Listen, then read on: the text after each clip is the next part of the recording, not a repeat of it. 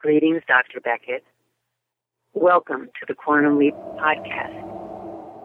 You are listening to the Quantum Leap Podcast. Bonus episode, science fiction double feature. Quantum leap, oh quantum leap, leaping throughout time. Quantum leap, oh quantum leap, look at him leap, it's no crime. Quantum leap, oh quantum leap, changing history. He helped you, he helped me, by jumping quantum leap. Quantum leap, get leaping, leaping from year to year. Quantum leap, get leaping, with him you will have no fear. Quantum leap, oh quantum leap, he'll save the future. By going back to the past, he'll fix things up for sure. Quantum Leap. Greetings and salutations, Leapers, and welcome to another bonus episode of the Quantum Leap Podcast, a special double feature about the Curse of Ptah Hotep and Blood Moon. Joining me, we have... Albie. Welcome back, Albie. It's good having you back on the podcast. It's been a while. It's great to be here. I mean, you and me, the B team, doing the B-movie double feature. I'm pretty excited about it. These aren't really sci-fi. They're more horror, I think, right?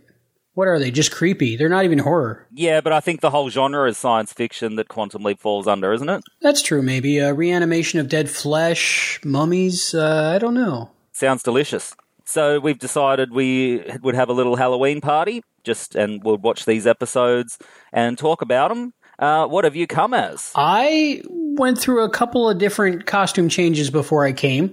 My first thought was Slave Leia.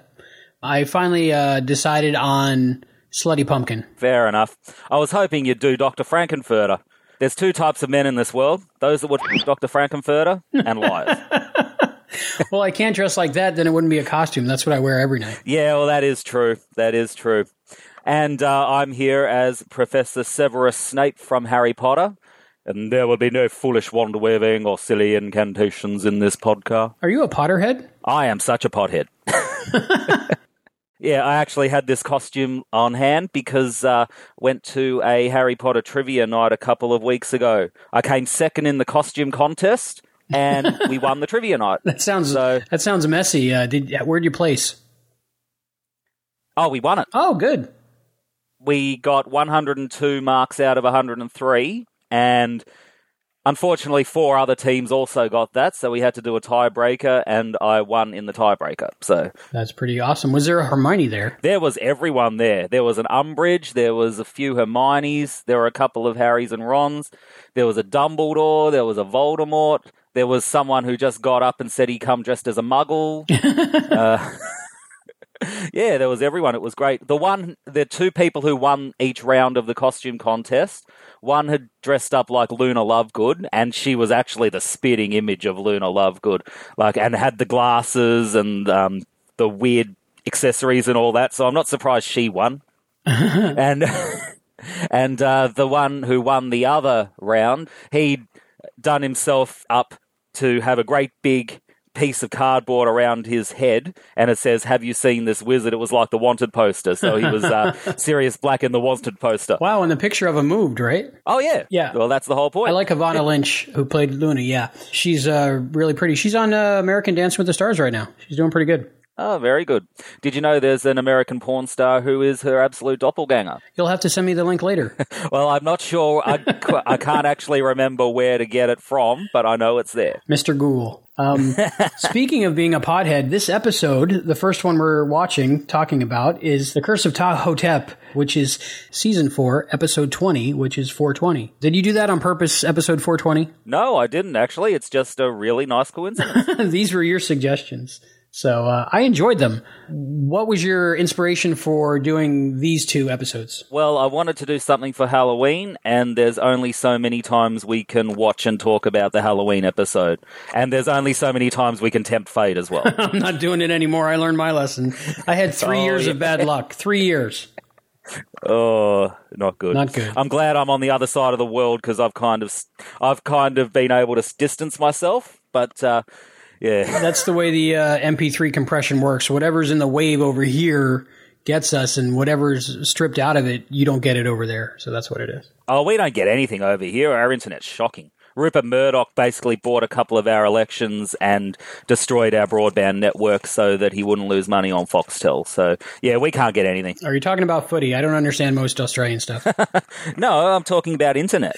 Just being able to watch and stream TV. It's only for now. Or anything. It'll get better. Does he have a term limit? Who, Rupert Murdoch? Well, whoever's in charge of whoever he paid to fix the stuff. There's another election in May of next year. Good. So they are going to get absolutely decimated. But yes, thankfully we have compulsory voting over here. Compulsory? Too, so what does that mean? You have to vote? You have to vote. If you don't vote, you get fined. That is awesome. I love it.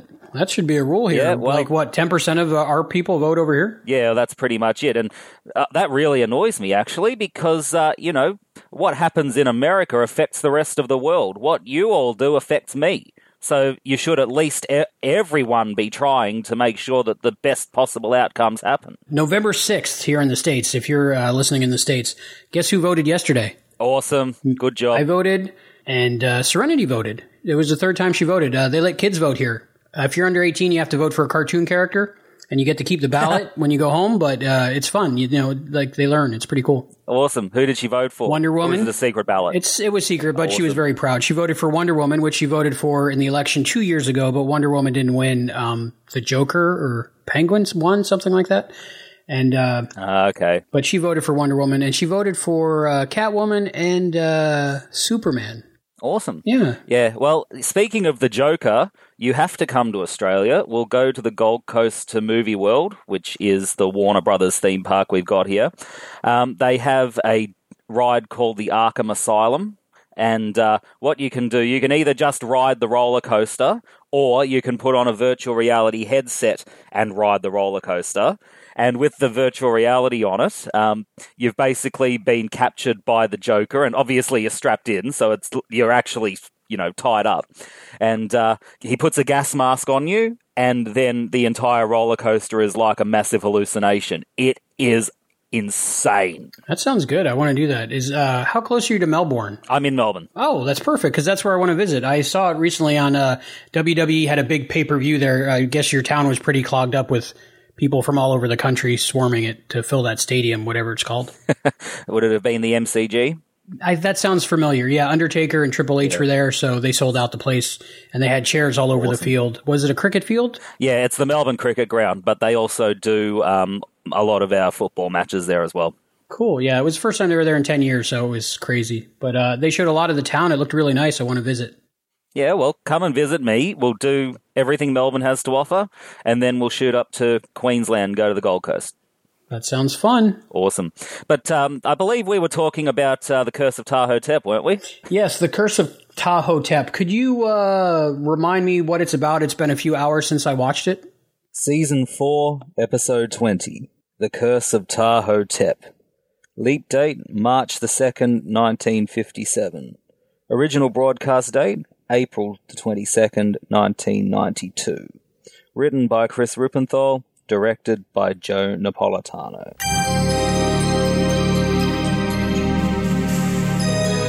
A leap that on the surface seems like a massive treat will prove to be tricky.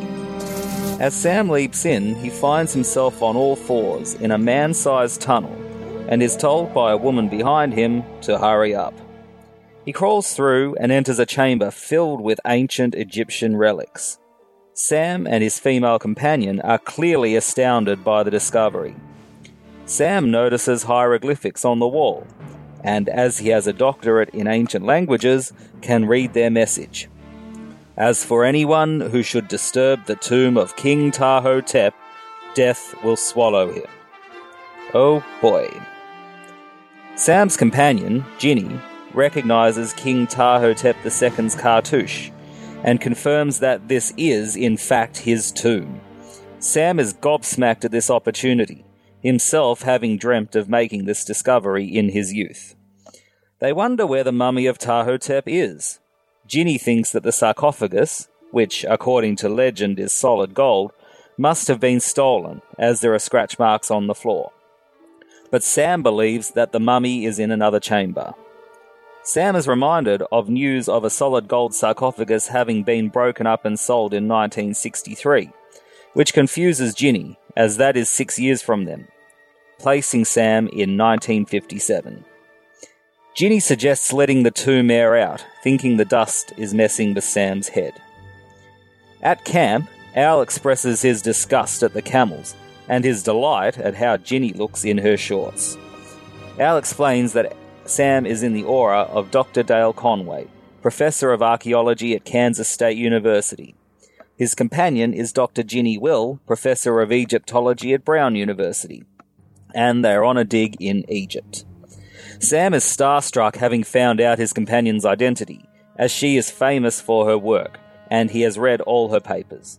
Sam excitedly tells Al that they have found the tomb of Ptah Hotep, which is astonishing to Al and Ziggy, as up to their present day, the discovery had never been reported, and the tomb still has not been discovered. Al explains that in the original history, both Dale and Ginny disappear without a trace during this dig. Al thinks it's the curse, but Sam refuses to call off the dig, as this discovery is bigger than even that of King Tut. Ginny returns to the tent and hopes this discovery will mean gaining better grants for proper digs, but notices Dale's canary is not in its cage. She finds out where it went when she moves some clothing and discovers a cobra in the tent. Luckily, the snake does not attack, but some of the locals who are helping on the dig, Ali and Gamal, urge Sam to leave this evil place. Dr. Mustafa El Razul, the head of the Department of Antiquities at the Luxor Museum and their partner on the dig, arrives by car at the campsite and expresses his disappointment at finding out the hard way of the movement of the campsite. However, he is cheered up by the news of the discovery of Ptah Hotep's tomb, though laments the apparent grave robbing. Sam and Ginny give him a tour of the tomb, but while they read the inscription describing the curse, they hear a scream from the campsite. They rush to the supply tent, and one of the locals, Ali, has died, having been stung by scorpions. Al tells Sam it is the curse. Overhearing Sam protest this, Razul explains that only a son of Egypt like himself, who has seen what he has seen, should dismiss the legends of the curse. He says that Ptah Hotep's car, spirit body, could still be guarding his tomb. And although Sam is skeptical, he logically deduces that if this is true, then the body must still be nearby.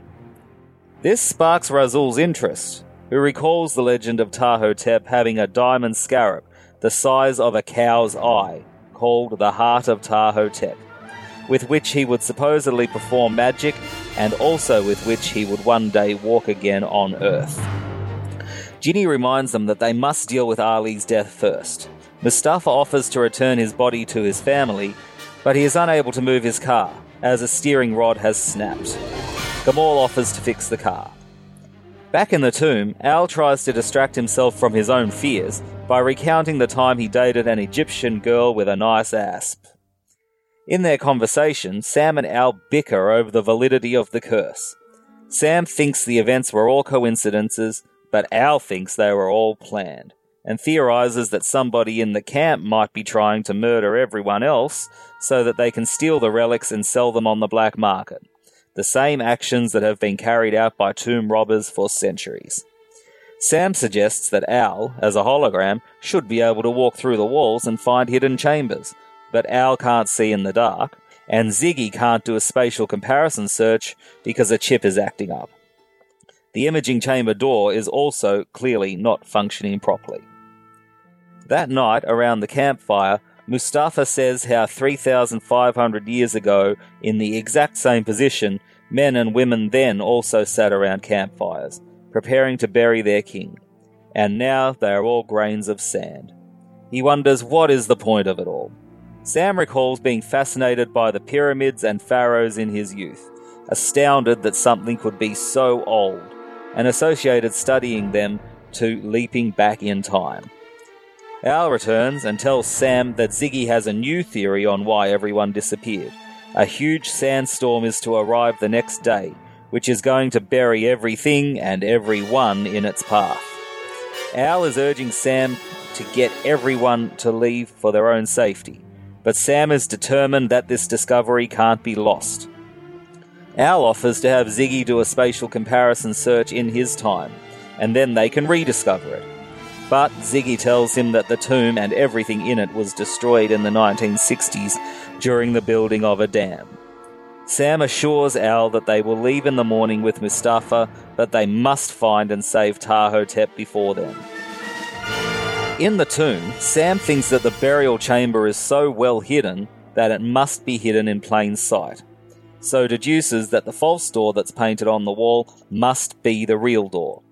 He smashes through the wall and discovers the burial chamber. As Sam blows away some dust off the sarcophagus, he hears a blood-curdling scream. Ginny and Razul have discovered Gamal's dead body, crushed under Razul's car, the jack having apparently slipped. Razul and Al both blame Ptah Hotep.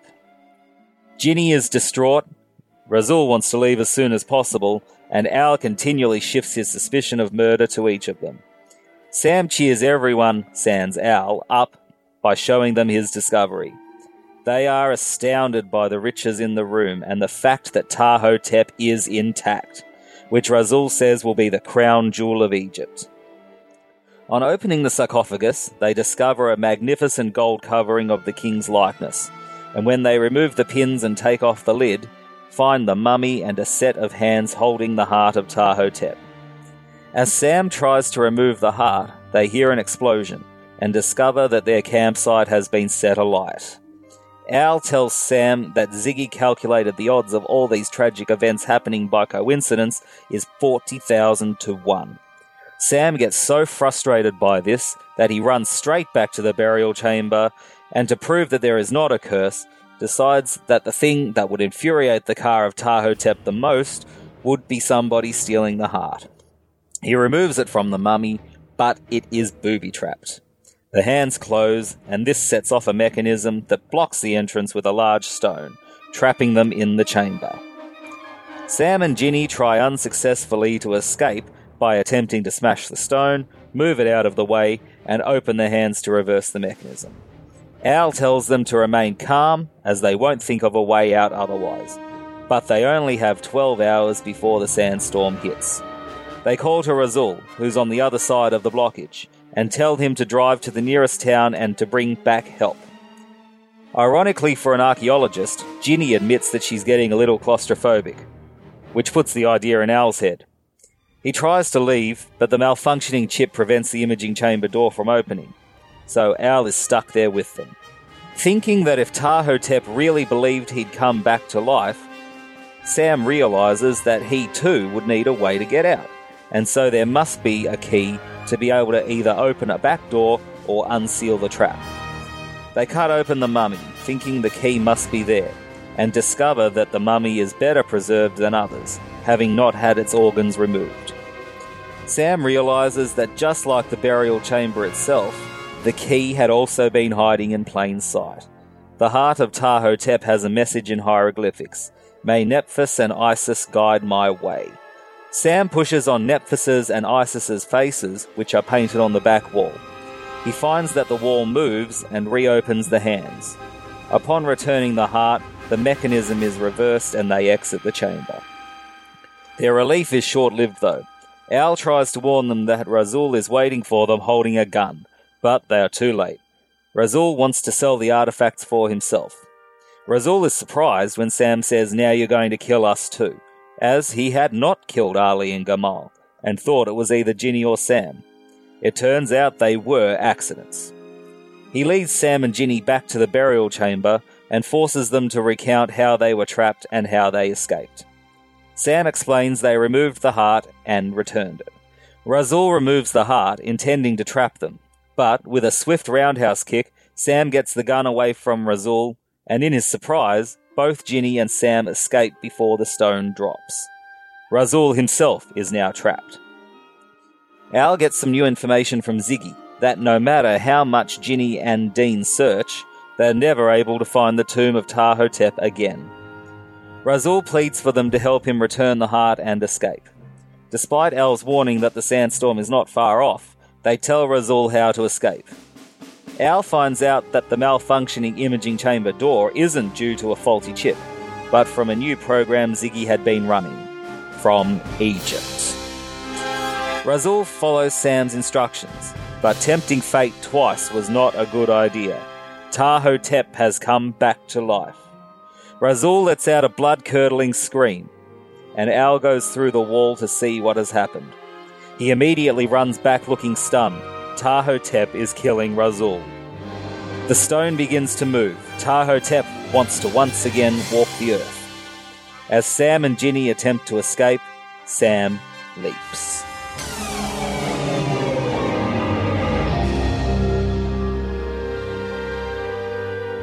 Alright, so Albie, what are your thoughts about the Curse of Ptah Hotep?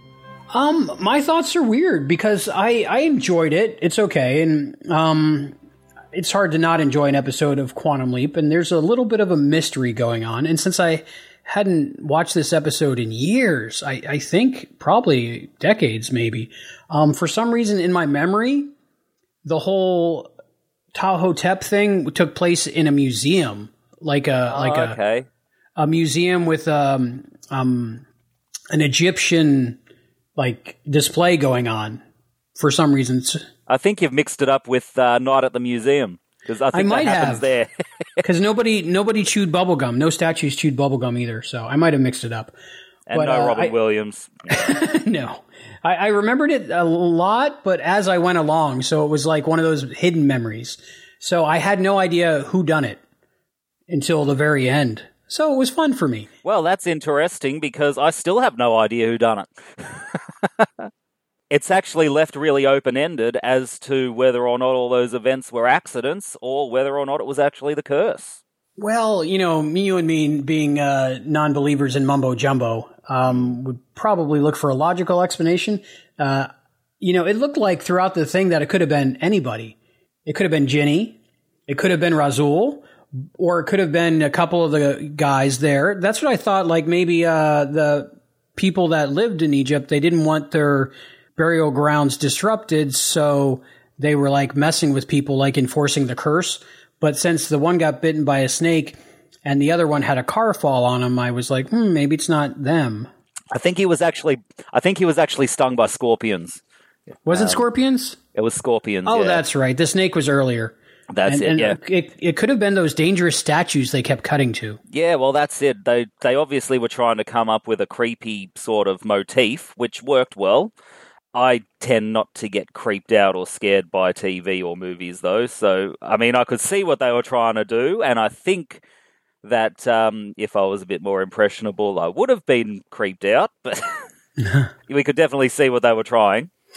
Yeah, to me, the story wasn't creepy, but they were trying to make it creepy, extra creepy with the shots to the statues and the holding on the statues and the creepy music.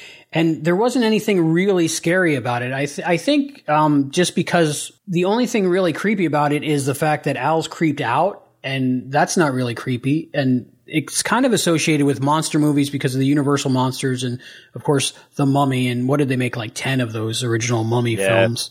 And so those are kind of creepy. But the whole thing is you have a mummy coming after you, walking slowly, never going to catch you kind of thing.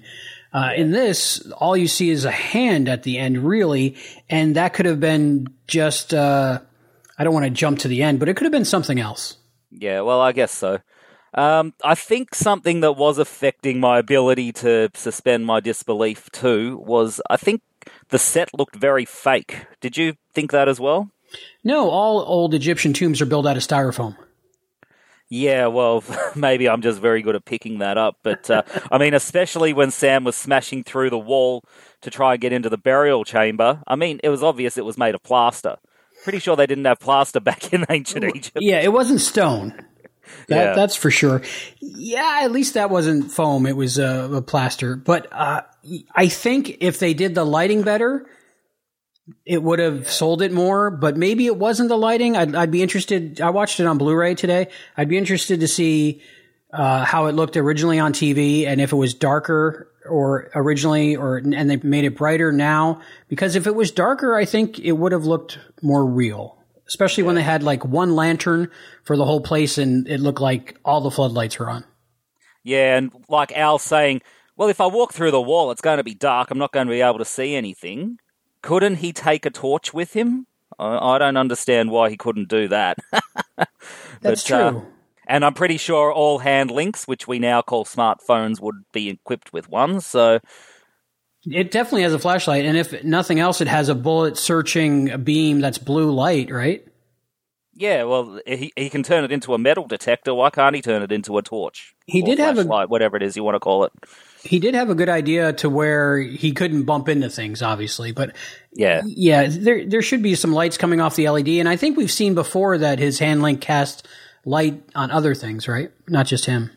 Yeah, well, there seems to be a bit of controversy on what actually happens with Al. Like, okay. I remember Chris and Allison and Matt were talking about in Last Dance Before an Execution how Al was able to talk to Sam through the phone. And they were hypothesizing, well, maybe it's just that because he's linked up to the brainwaves, Al could talk from anywhere and Sam would be able to hear him. And I don't think that's actually right because we've kind of established that Al actually is there. I mean, if he wasn't there, then children and animals wouldn't be able to see him and he wouldn't be able to affect things. So I think what actually happens is that his hologram, his vision and his audio actually is projected into the past, kind of like a radio wave, and it's kind of like you just have to be tuned into it properly to be able to see and hear him. It's like there's always going to be radio and television waves in the air, but unless you've got a radio or a television to pick it up, you're not going to be able to see them or feel them. Does that make sense? It does make sense, yes. I buy your explanation, and I also bought Allison and Chris and Matt's because I thought, well, yeah, that makes sense too. So I think both of them could work. Yeah. Well, from my point of view, if he's there, then obviously he should be able to talk down the phone because, Sam's tuned into him. Right. It would be like if I'm talking to you on Skype now, if you had the television on in the background, I should be able to hear the TV. So that's true. Yeah, and like for me, I didn't think Al needed to talk into the phone. It was just like habit. If you're talking to somebody on the phone, you talk into the phone, even if you don't need to. Yeah. Yeah. Well, he could have just pressed the hand link and sent it himself back on Sam if he'd really wanted to. I think it might have just been to save a bit of time, or maybe a special effect. So who knows? He could pop around. Yeah, save money. Yeah, but also on the subject of the set looking fake, the geography also didn't really look right because, like at the campsite, all the tents are around the hole, which looks like they found a staircase or made a staircase, one of the two, which led into the tomb, and it looked like the tomb had a door and that you could actually just walk into it. Mm-hmm. But then from the inside and from the beginning, we see they've got to crawl in through a tunnel. So that doesn't make sense to me either.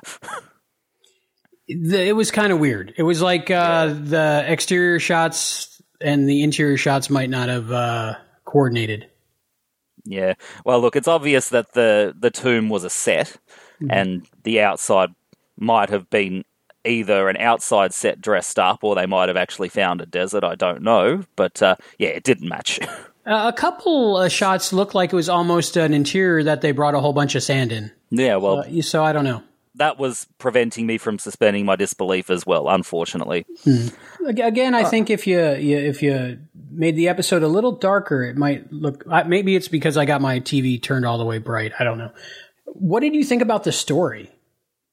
I didn't mind the story. There were a lot of interactions between the characters that I did not like. The story I thought was fine. I mean...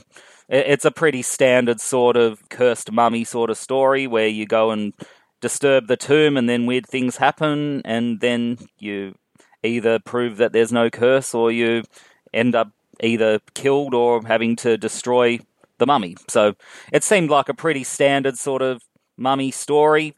It was entertaining. It wasn't brilliant, but it wasn't bad. So what did you think?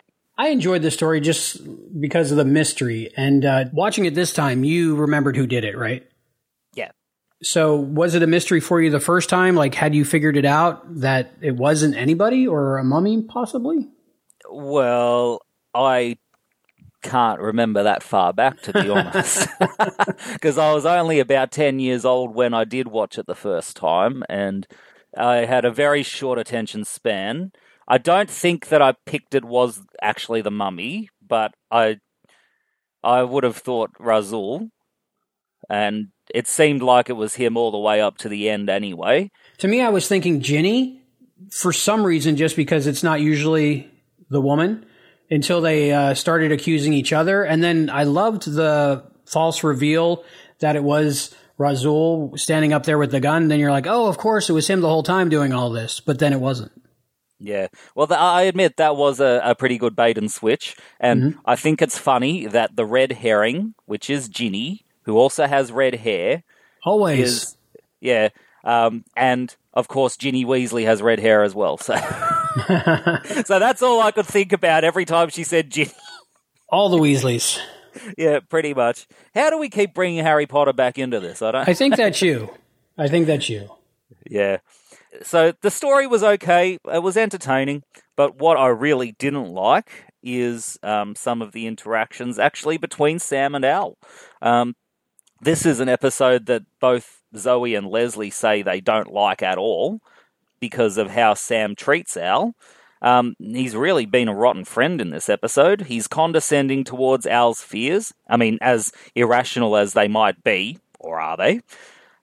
He tries to make Al do things that he doesn't want to do, telling him, just suck it up and walk through the walls and find the chambers and then you can get out of here. Or he also makes him go and see what's happened to Razul at the end when the mummy's killing him, and essentially telling him either, be of some use or go away, and even calls him useless at one stage. I mean, I thought Al was being incredibly supportive in this episode, more so than usual. He wanted to be there to keep Sam company, because in a situation that he finds scary, I'm sure he's feeling empathy and thinks Sam might be feeling scared as well. And more importantly, he's trying to keep Sam safe from the sandstorm, but Sam has such tunnel vision in this leap.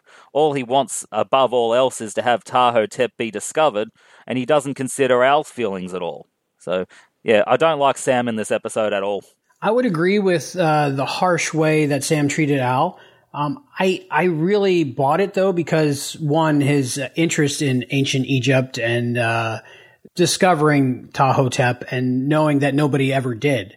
And then finding out that there was the ticking clock of the episode, which was the imminent sandstorm.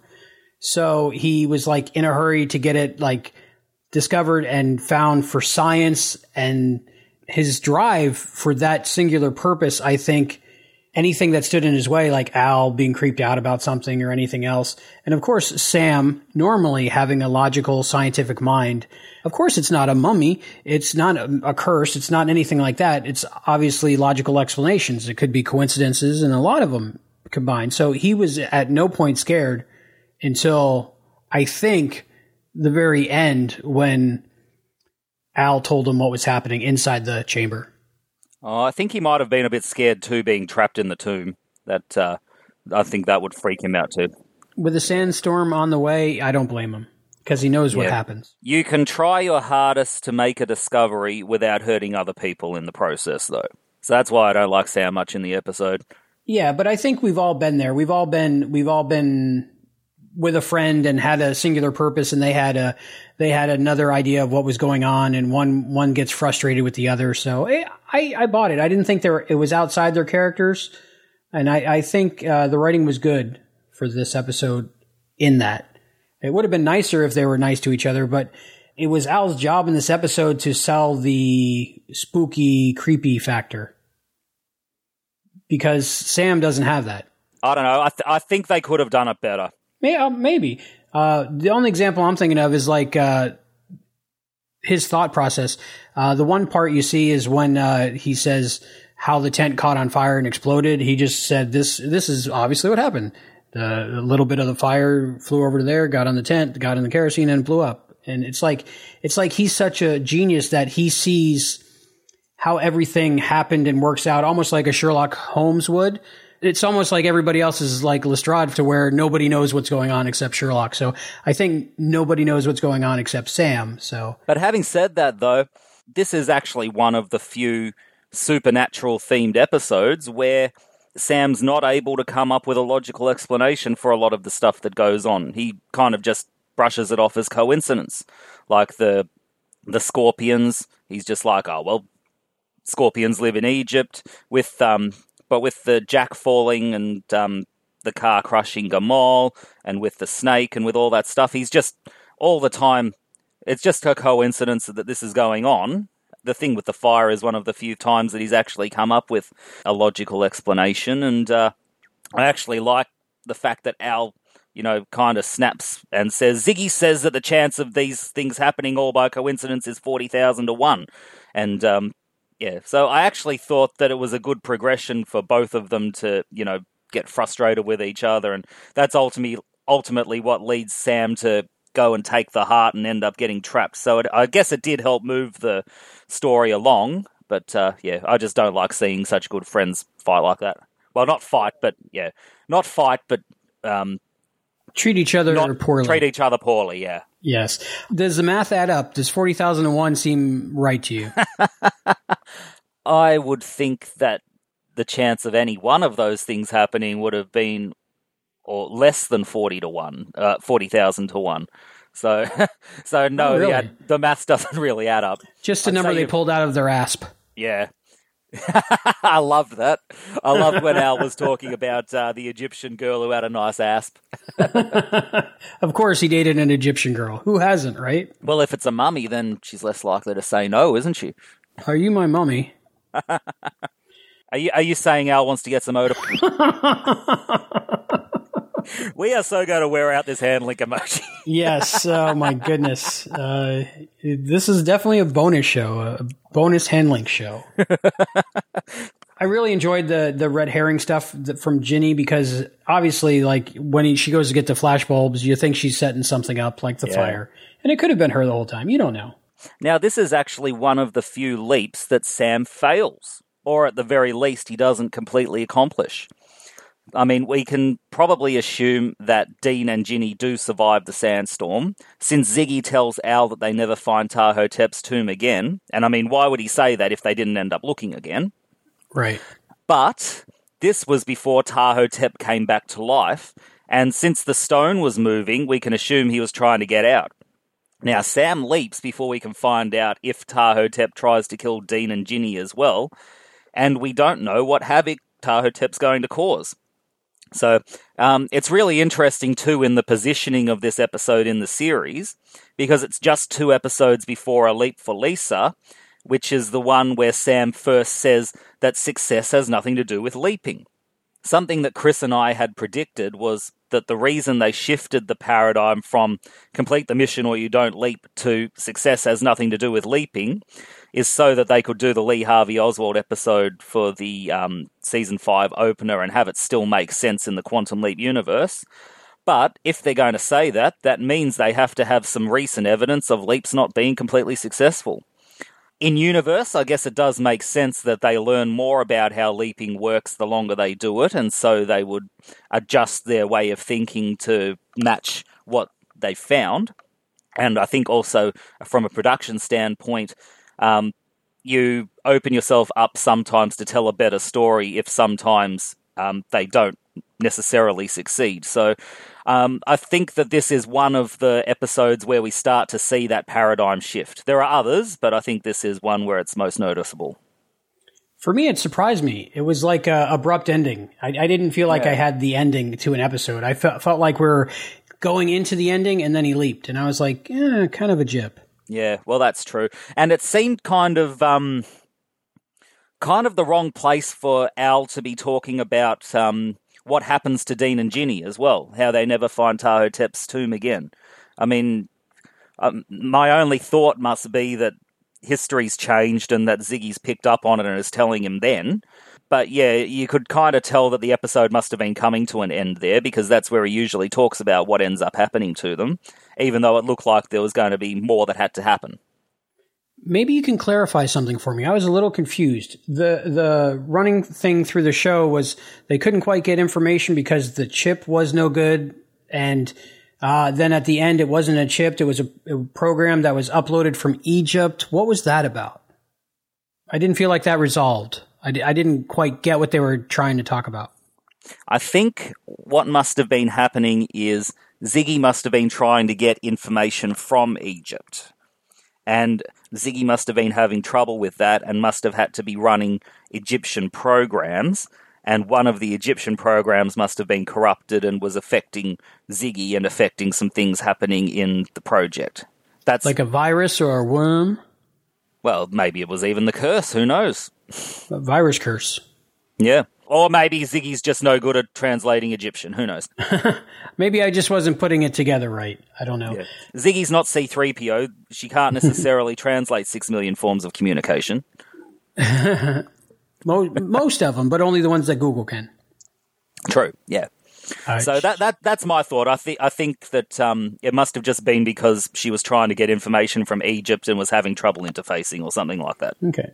You know, the one thing about watching Quantum Leap now versus watching it when it was originally on, back then Ziggy did amazing things. Like she could look up anything in the world, any human knowledge, and Al could have it right on his hand link. But now all of us have that power. As long as we're in Wi-Fi or have some kind of data plan, we can know anything that the planet knows pretty much instantaneously. So I think that was an accurate representation of the future. Yeah, mostly accurate. There are times when Ziggy's still picking up information that she couldn't ever possibly know. Like, for example, in Another Mother, knowing when the kid's going to lose his virginity or something like that. But right, unless he blogged about it later in life.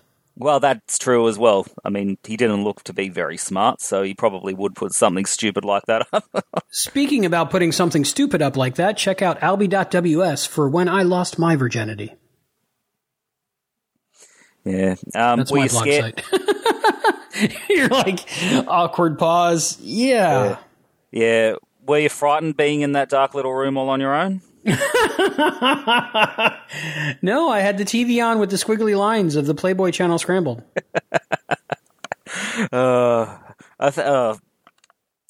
By the way, Leapers, this show has an R rating, just so you know. Oh, now you say it. No, just all hand links, from all the way down. Hand links on top of hand links, all the way down. They won't be able to hear us. Well, maybe that's a good thing.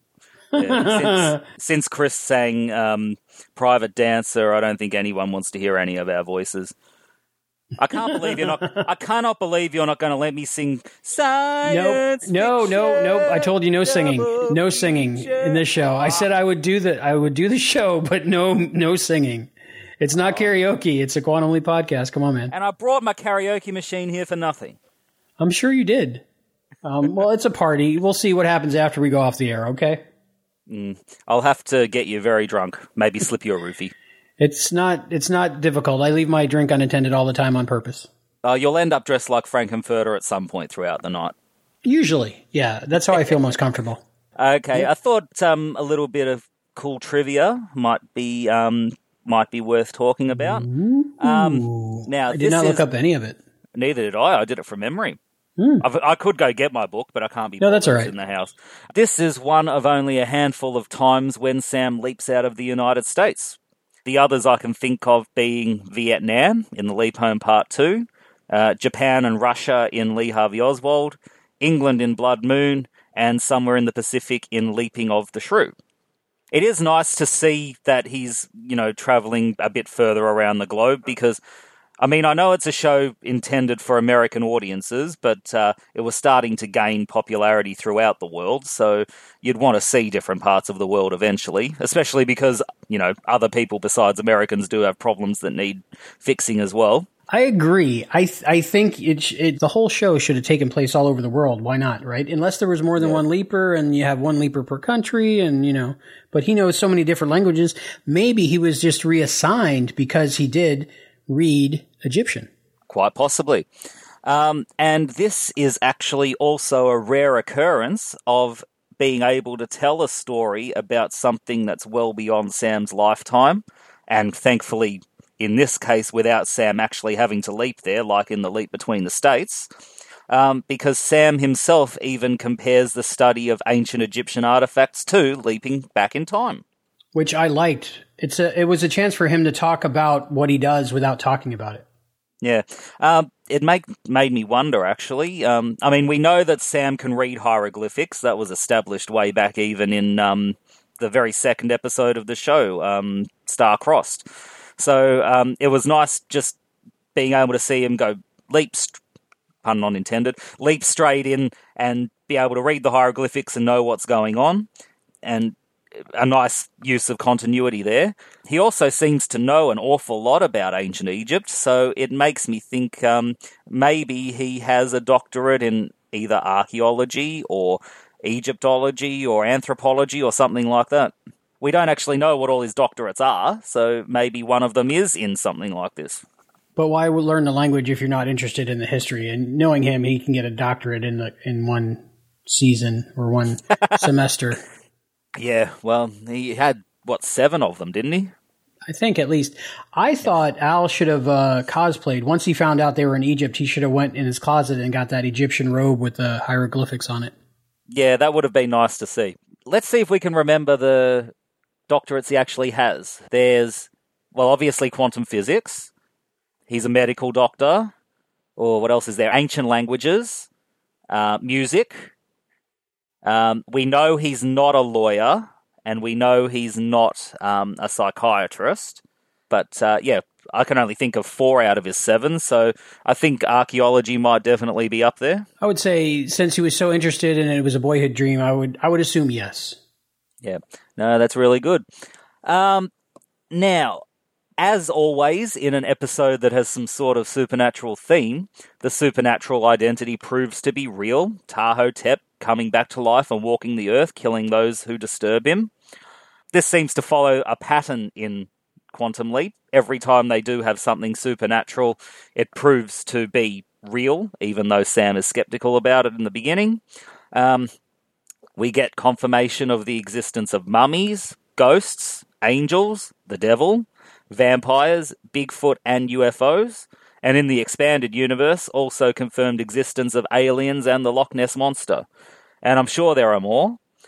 Surprisingly, though, the supernatural entity that viewers are most likely to believe in themselves, God, is the only one that's implied to not exist. I'll talk more about that when we talk about Blood Moon. Yeah, and Mirror Image too, I guess. Whether or not that was real or completely in Sam's head. Yeah. It is nice that they do have a formula that they follow, but it's also always somewhat jarring when they juxtapose this against a skeptical scientist who comes up with a logical explanation for everything. It's like he is able to explain away everything, and then all of that amounts to nothing. But having said that, though, this particular episode is one where logic just does seem to fly out the window, because most of the time all Sam can do is state that it's coincidence, all the events that are going on. And there's no reset like in the other Halloween episode to where all this stuff happened in his head, so it's explainable, kind of like a musical. Yeah. Although we know it wasn't in his head, Chris Rubenthal told us it actually happened. Right. Speaking of, Chris Rubenthal wrote this episode, and it was directed by Joe Napolitano. Do you think it's a good one or a bad one on their list? Or do you think Chris and Joe are proud of this one, or not so much? Well, it's always one that Chris seems to want to talk about. I think Chris is proud of it.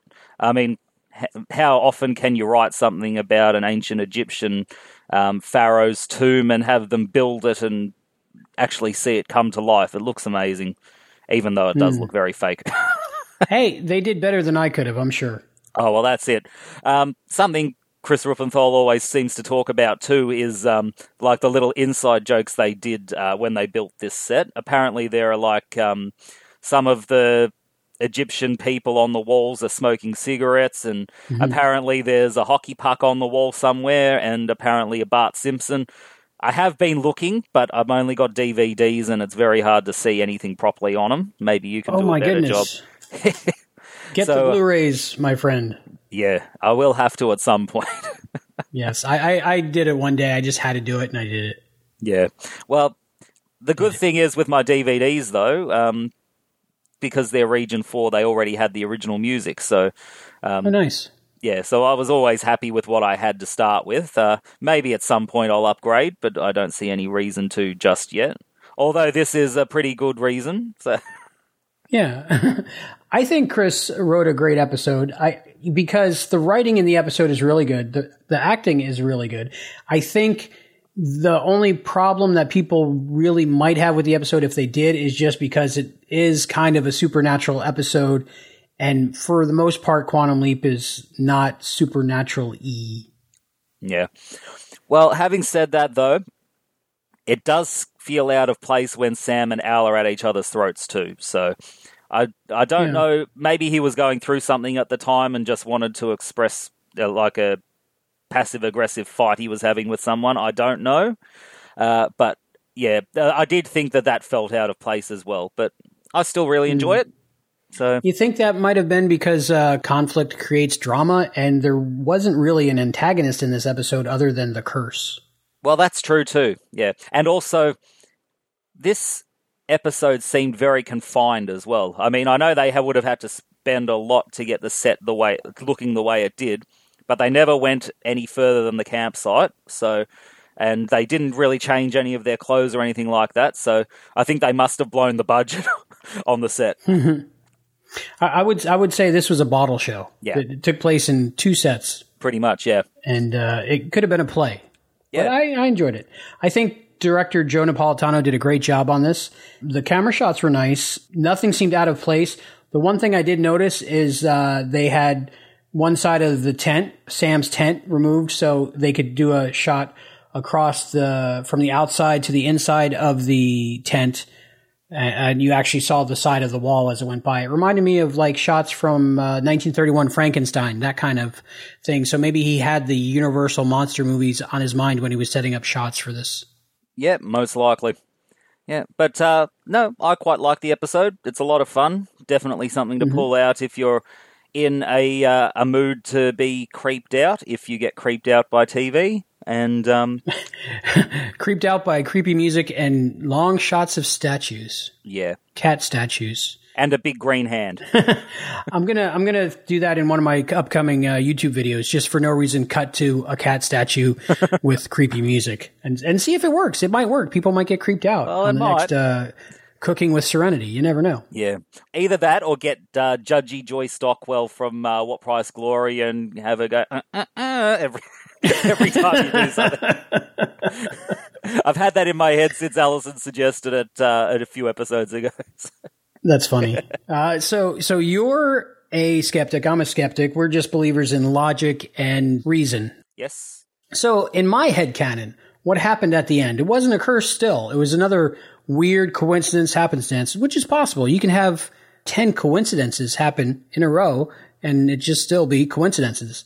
And I think what lets me watch it, knowing that there's no such thing as curses and mummies that come back to life, because I think mummies, they were thinking in the future, and they said, someday we can be brought back to life through cloning, and the best way to preserve our DNA is to dry us out and do this other thing, so they would have DNA to be able to regrow us one day. And I think that's what they were talking about, coming back to life. But that's me.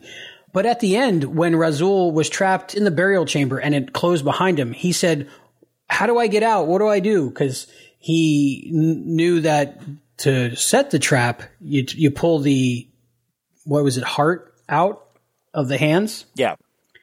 So I think he did that. And once the door started closing and he was trapped in there, he frantically tried to put it back in his hands, and he might have put it back in the mummy's hands, Ptah Hotep's hands, like literal hands and not those like metal hands that clasp the jewel. And then, it's a mummy, so his hand came off. He threw it up in the air because he's scared of mummy hands, and he turned around. It landed on his back as he's trying to escape the door, and that's when we see the shot of the hand coming down his back. That's my headcanon for the scientific explanation of this is not a supernatural episode. Change my mind. Well, we have an eyewitness report of what actually happened. He might have been influenced by his being creeped out, and the creepy music and the cat statues. When he said he's killing them, it might have been the third helper that didn't get crushed by the car or killed by the scorpions. So you think there was an extra person in the... So, yeah, there was another guy in the team that was helping Indy and his friend. This was a very Indiana Jones-like episode. Yeah. He even took the stick to get through the wall. I thought he was going to hold it up and light was going to shine through it. Whatever you're drinking, Albie, I want some. It's called Left Hook. Yeah. I think that about wraps it up for The Curse of Ptah Hotep. I don't want to do too much of it, so when the A-Team covers it, it's not redundant. Yeah. No, I think we've had a good time watching and talking about Ptah Hotep, and we're going to go and have a little bit of a break. And when we return, I am going to suck your blood. Okay, that's great. Hayden, I'm going to run to the bathroom because, I have diabetes, so I got to pee all the time. Okay. So as long as you cut this part out, we're good. And I'll be back. All right.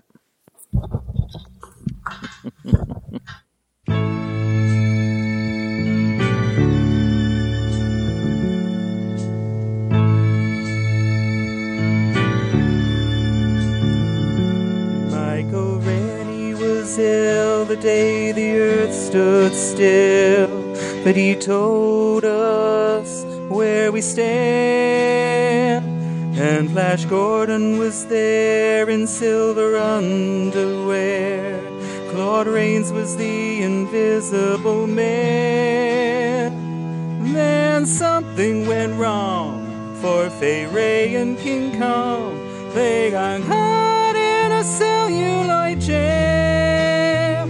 And at a deadly pace, it came from outer space, and this is how the message ran. Science fiction, double feature. Dr. X will build a creature.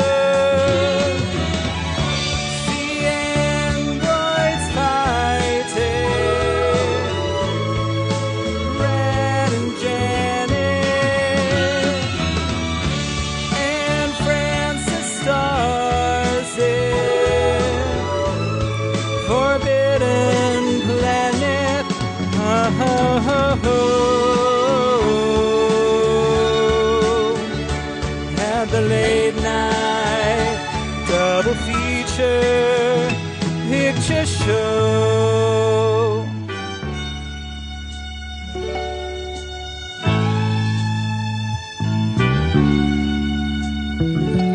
Nino Leo G. Carroll was over a barrel when Tarantula took to the hills.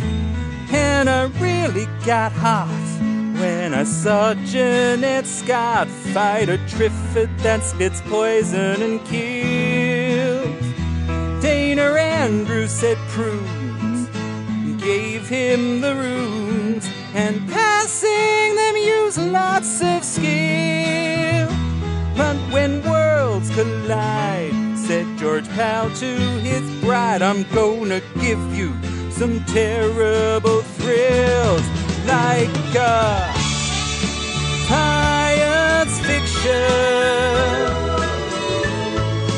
double feature. Dr. X will build a creature. See androids fighting. Brad and Janet and Francis stars in Forbidden Planet.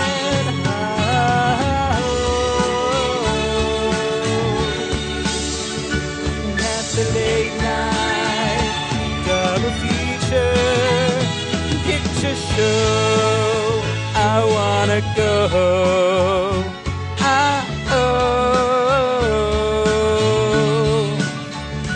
To the late night double feature Picture Show by RKO.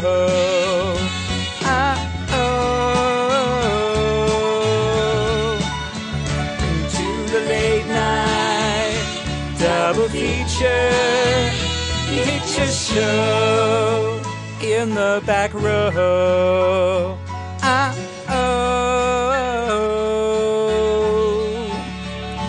To the late night double feature Picture Show.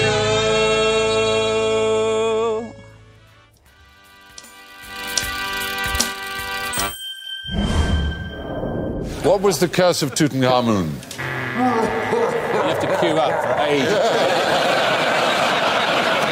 The one that's going to lose me another 10 points Yes. is that anybody interfering with his tomb would be forever cursed. So the mere fact of, you see, death to all who enter here.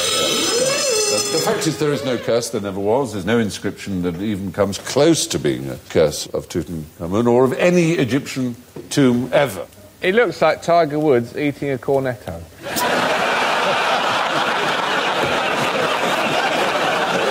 Absolutely right. Lord Carnarvon, who that's the one. was one of the people with Howard Carter who first uncovered or excavated the tomb, died very, very soon afterwards from a shaving accident, probably an infected mosquito bite that he cut. And people thought, oh, it's cursed. There was one of the party that had excavated who died in about 1978, aged 93, and the headline was Curse of Tutankhamun Strikes Again.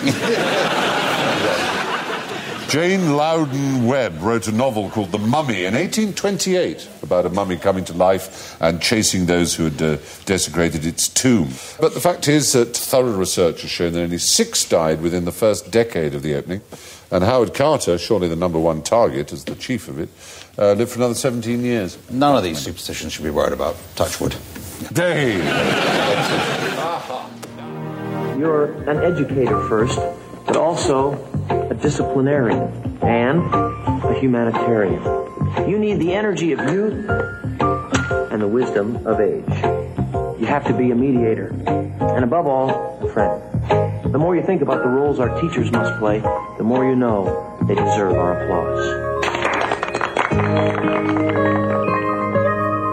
Thanks for that, Scott. I couldn't agree with you more. Hey, Leapers, it's Hayden McQueenie here. I'm actually a teacher. I teach mathematics. I'm an experienced tutor as well. I'm currently teaching engineering maths at RMIT University and doing a lot of private tutoring as well. I've recently started tutoring online. So if anybody in any year level, so primary, secondary or tertiary, needs any assistance with their mathematics, by all means send me an email. My email is Hayden, Hayden, .McQueenie, McQueenie, at rmit.edu.au. If you want to know a little bit about my qualifications, I have a Bachelor of Applied Science in Mathematics. I also have a Diploma of Education and a Master of Education. I've been teaching in secondary and tertiary schools for many years, and I'm also the numeracy curriculum developer at the Technology Institute of Victoria, as well as a 5-time presenter at the Mathematical Association of Victoria Conference. So I'm pretty sure I can help you out with your maths. Send me an email and we'll discuss how I can help you out. So once again, that email is Hayden, Hayden, .McQueenie, McQueenie, at rmit.edu.au. I look forward to hearing from you.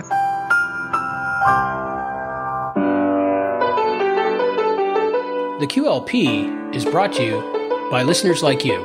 Please go to patreon.com/Quantum Leap Podcast and give as much as you can.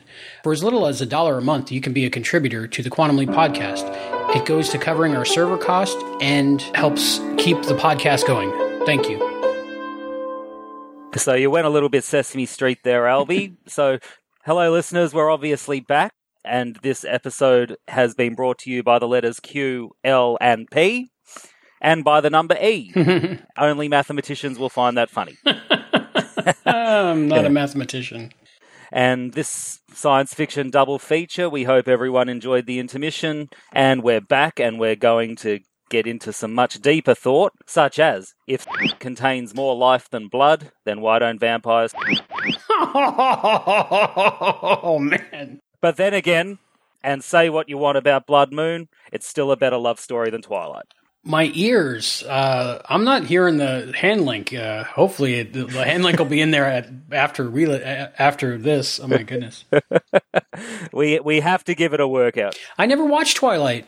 Yeah, well, let's just say if you ever did, you need the neuralizer from Men in Black. All right, I might have done that, so maybe I have watched it. I don't know. I thought Kristen Stewart was cute because she seemed like depressed, so I don't know.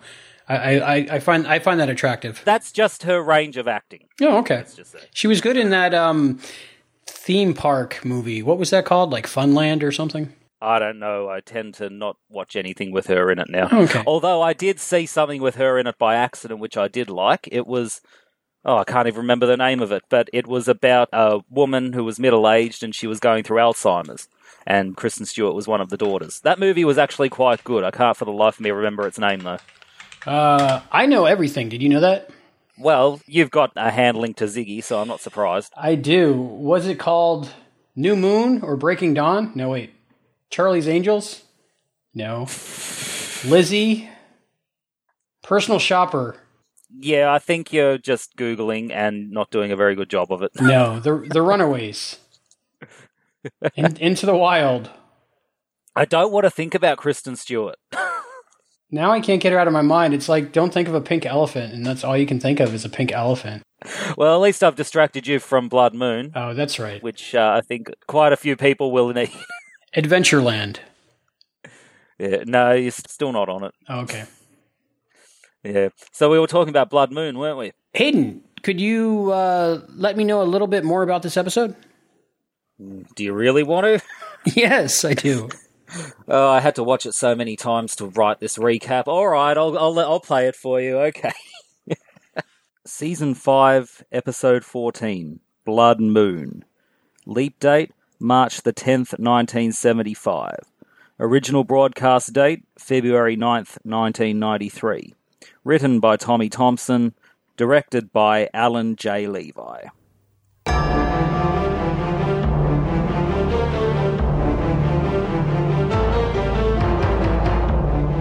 After 5 years of leaping, Sam could probably do with some rest.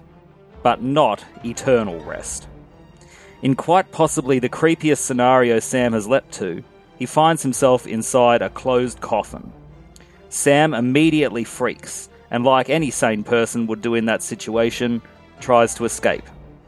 Thankfully, the coffin has not been sealed and buried, and when Sam removes the lid, finds it is actually the centerpiece of a bedroom. A beautiful young blonde woman in old-fashioned clothes asks in an English accent if he slept well. Oh boy. Sam finds himself in a very old-fashioned Gothic castle. The woman, who is the Leepee's wife, Alexandra, looks out a window and excitedly talks about the coming blood moon, expressing her gratitude to Sam for his love and stating that she intends to return his love at the ceremony. A creepy butler lights a torch and asks Sam, the master, if he would like to inspect the livestock, which Alexandra explains are sheep she brought up from the village for the ceremony. Sam is barked at by the Leepee's dog, a vicious-looking Doberman named Vlad, it realising Sam is not its master. So Alexandra takes Vlad away. Sam is thoroughly confused and freaked out by this leap, and tries desperately to get some answers from Horace, the butler, but is completely ignored. To add to the creepiness, a huge cloud of smoke appears through the wall. Thankfully, this is just Al's cigar smoke. Al turns back to talk to Sam and is immediately startled by the Gothic architecture and decoration. Having scared each other, Sam is first to calm down and tries to get some information from Al.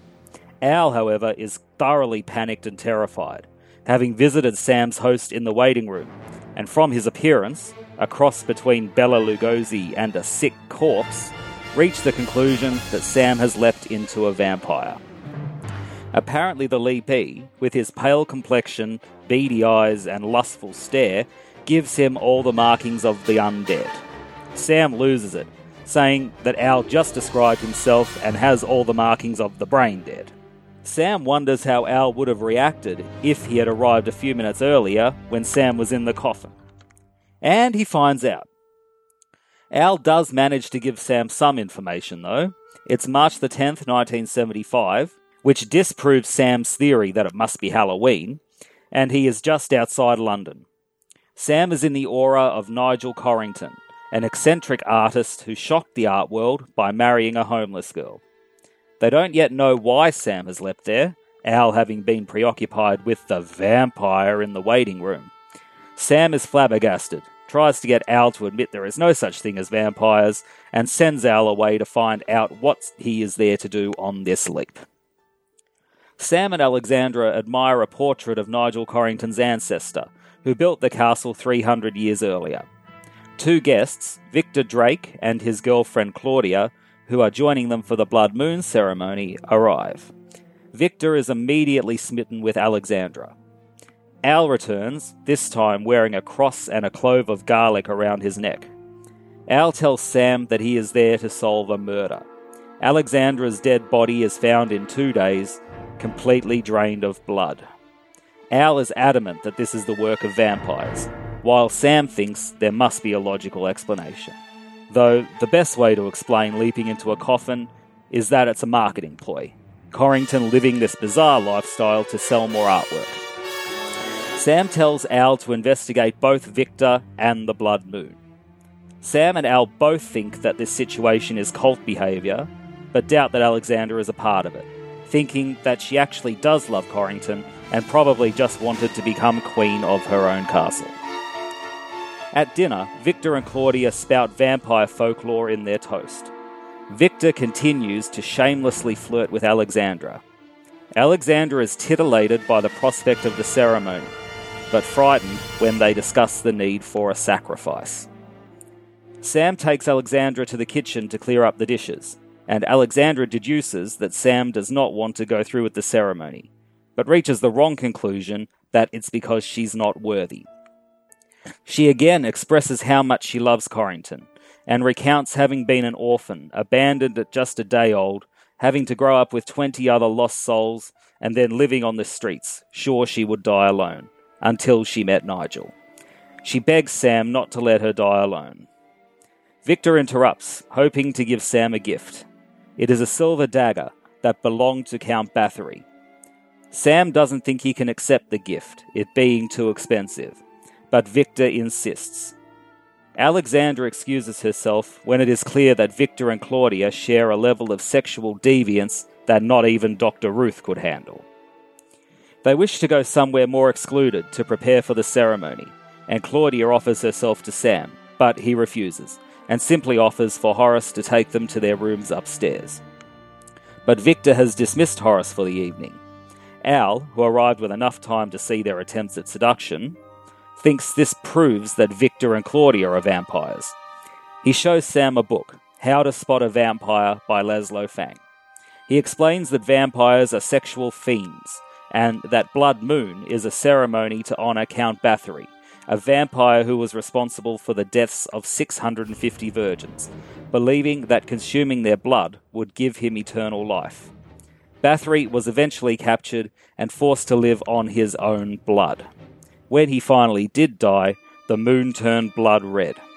Since then, every blood moon, vampires must offer a sacrifice to him. Sam is thoroughly frustrated by this leap, not even able to find out what he looks like. Al says that the man in the portrait is the leapee, and upon being told that the painting is over 300 years old, says that this is proof that Corrington is a vampire. Sam tries to prove that he's not, by taking Al to the family mausoleum and attempting to show him the bones of the ancestor who is in the painting. Sam is interrupted before he can open the coffin, though, by a blood-curdling scream from Alexandra. She is okay, but Vlad the Doberman is not. His throat has been slit. Sam decides to cancel the ceremony. Alexandra expresses her want to run away, but how she feels trapped by being so drawn to Corrington. They inform Victor and Claudia that the ritual will be called off. Victor asks for one last toast before they leave. Sam and Alexandra drink, while Victor and Claudia conspicuously do not, seeing as they've drugged the wine. Both Sam and Alexandra collapse, and Victor states that the Count will be pleased, as they will be giving him 2 offerings. When Sam comes to, he's tied to a table, and Victor tells him that he'll wish he'd stayed knocked out. Sam tries to convince Claudia to untie him, but she undoes Sam's top button and reveals she has vampire fangs. Al desperately tries to repel her with his cross and garlic, but as she's about to bite Sam, she's knocked out by Horace, who had returned for his hat. Al can't locate Alexandra due to the lightning, so centers on her instead. Sam checks on Claudia and discovers that her vampire fangs are fake. Al has found Alexandra staked up on the roof, with Victor about to kill her. Sam tells Victor to release her, but Victor's strike is thwarted by another strike, a lightning strike, the silver dagger having worked like a lightning rod. Sam and Alexandra give reports to the police, and since their stories match, the policeman sees no reason to arrest either of them. Sam tells Al that he doesn't think Alexandra should be left around Corrington when the mentally unstable Corrington leaps back. Sam tells Alexandra that she needs to leave for her own safety and gives her some priceless relics she can sell to support herself. He tells her to get as far away as possible. She's heartbroken and says she doesn't think she'll ever understand what happened that night.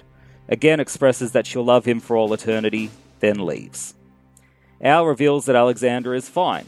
She ends up on the street again, but as a missionary. Sam rubs Al's nose in it for how carried away he got. Sam notices that a drink had been brought to him on a silver platter, and tries to finally see what he looks like in the reflection. But he's not reflecting. Realising that Corrington actually is a vampire, Sam leaps.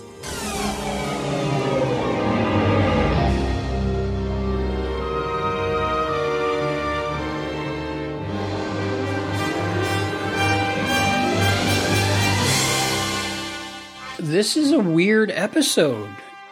Certainly is. Does it deserve all the crap that people give it as being the worst episode of Quantum Leap ever? Yes, I do think it does deserve that title, even though I was debating that myself before we started. It does have some redeeming features, but those redeeming features I've even seen before in other episodes, so I think it does deserve that title, but having said that, I think it's still watchable.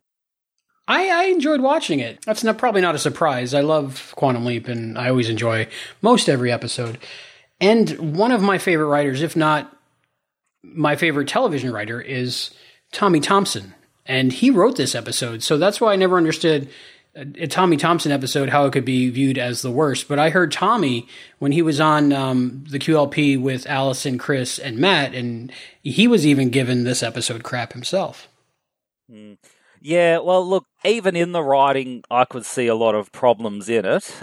I'm sure we'll get into talking about that soon enough. But, look, even Tommy was saying he was going through something at the time which was affecting his ability to write. So I think we can forgive him for having a thought-provoking episode, let's just say. Absolutely. We all go through stuff. Look, Quantum Leap Podcast took a couple years off because I went through some stuff.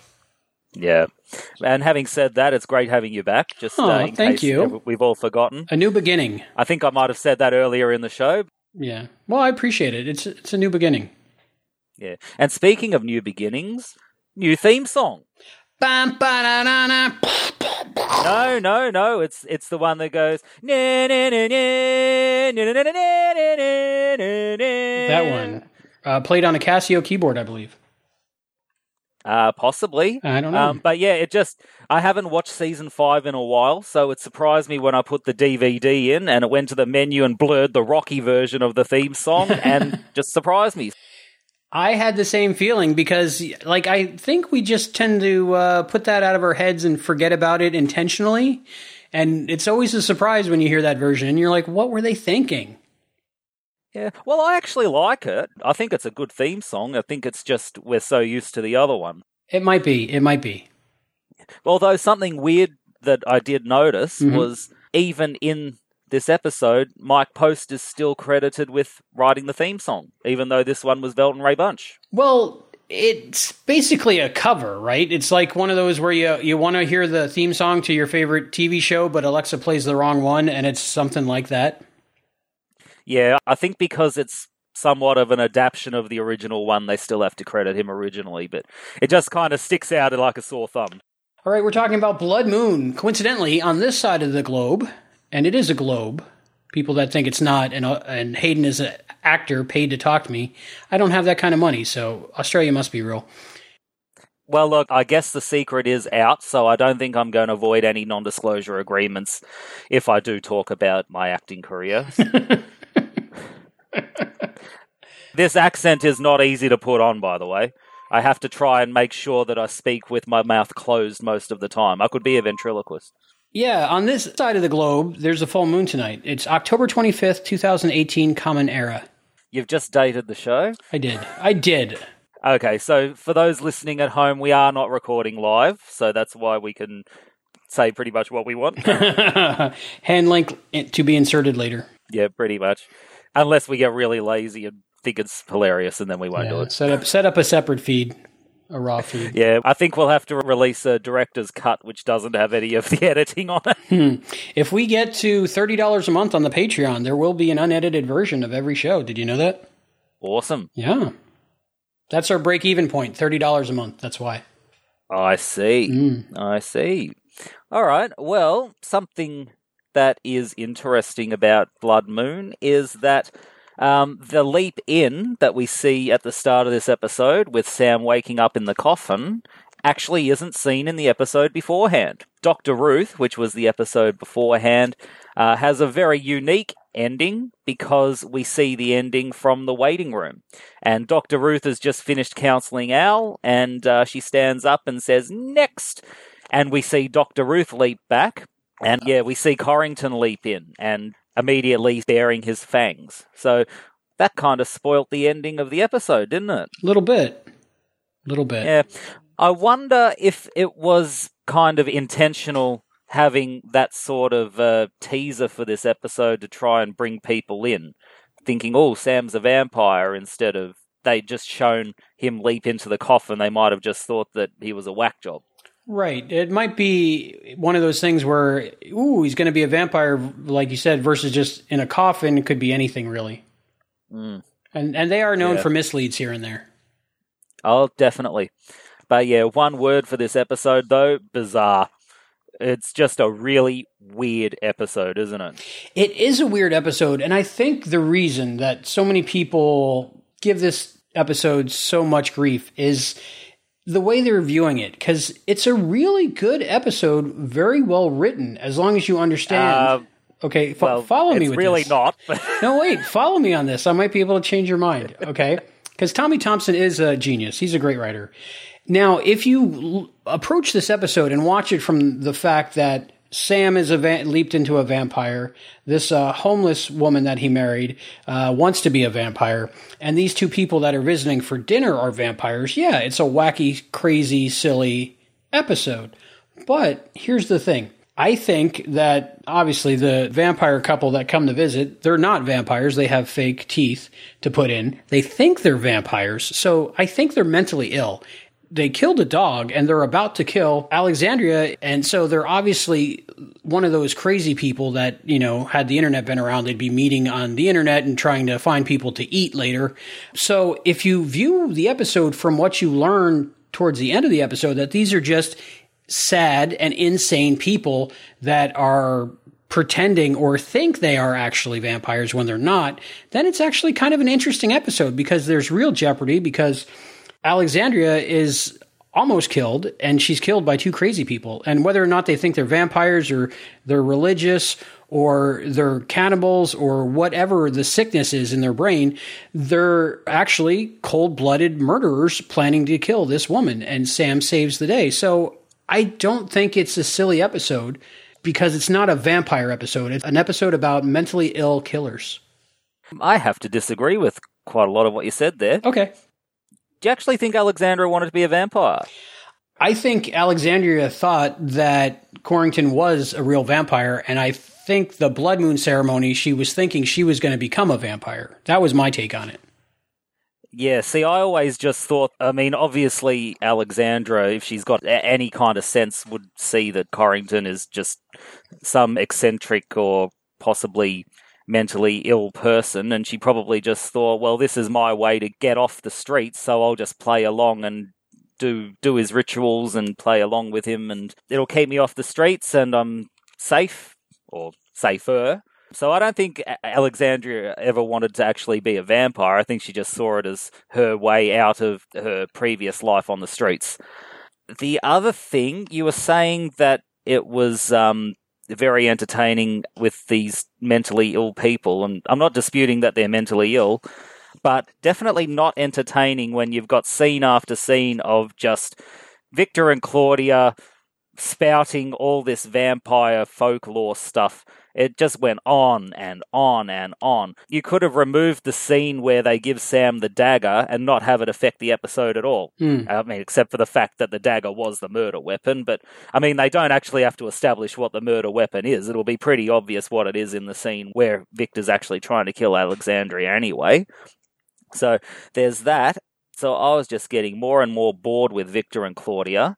And the other problem with the writing is that Sam is completely useless in this episode. He doesn't actually do anything to affect the outcome.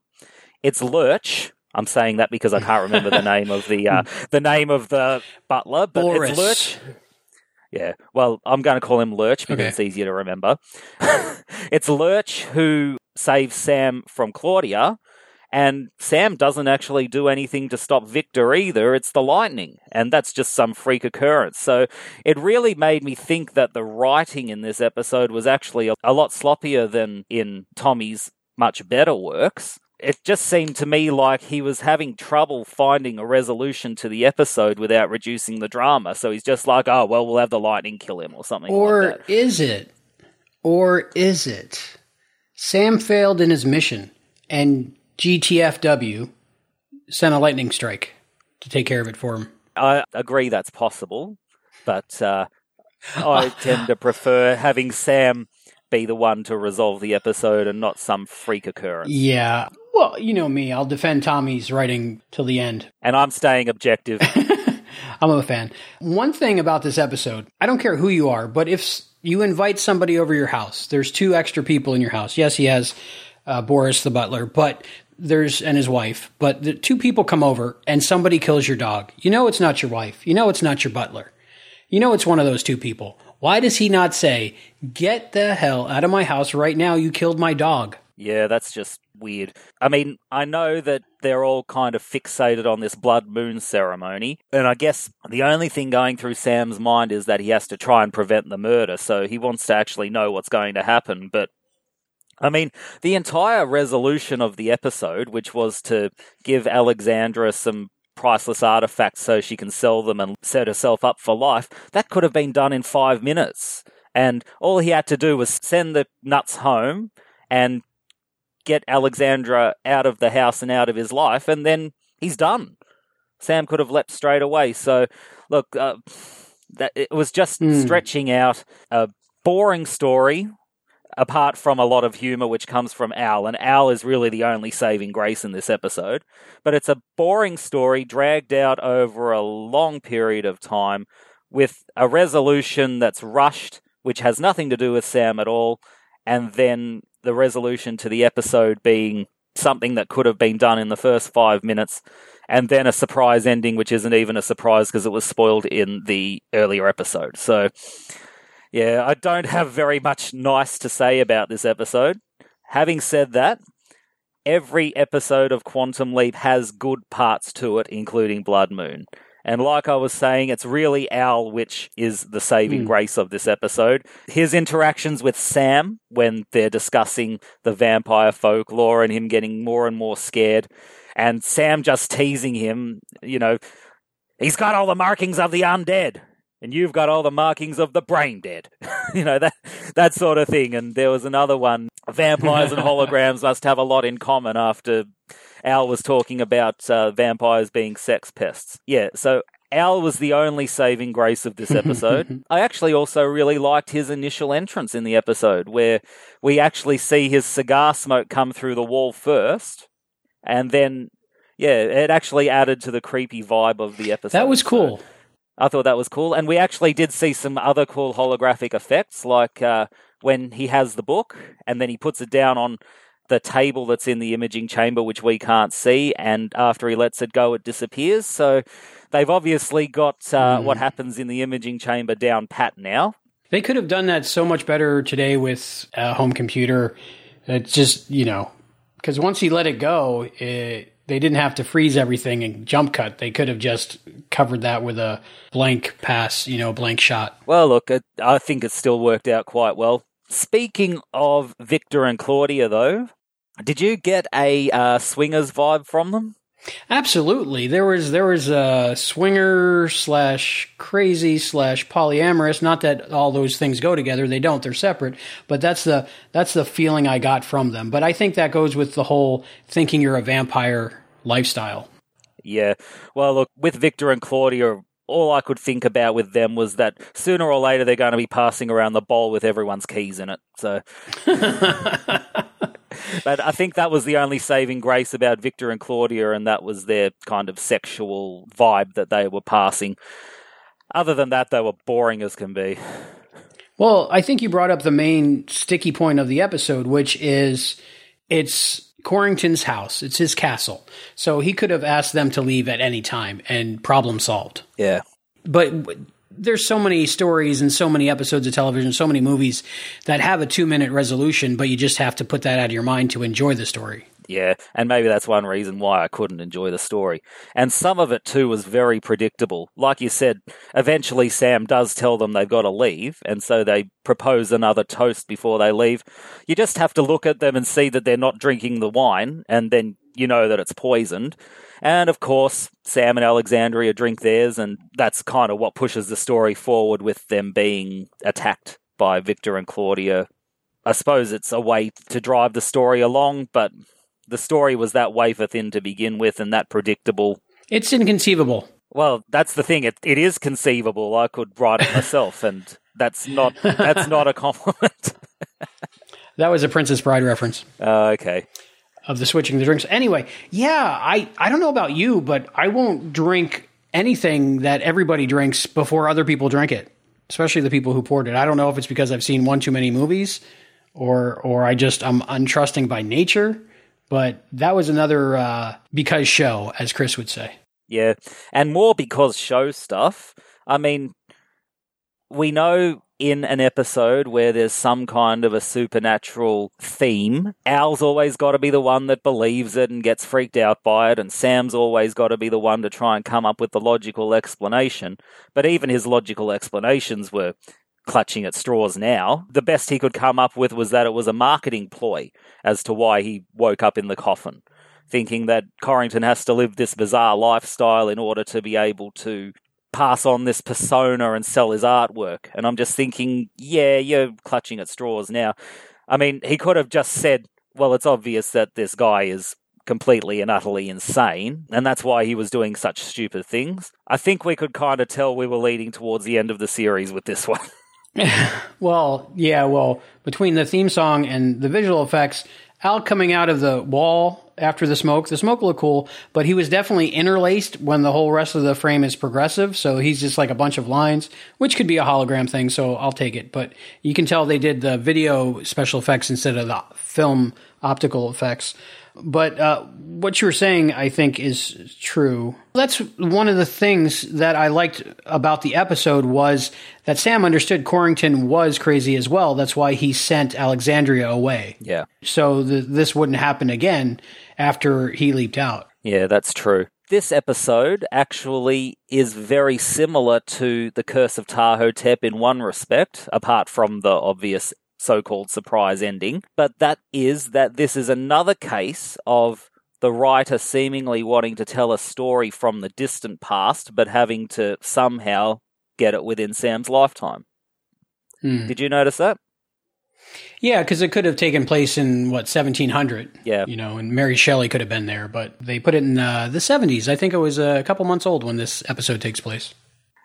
Something that stuck out at me was, all right, the story itself is wafer thin, but actually, the sets and the costumes were very intricate.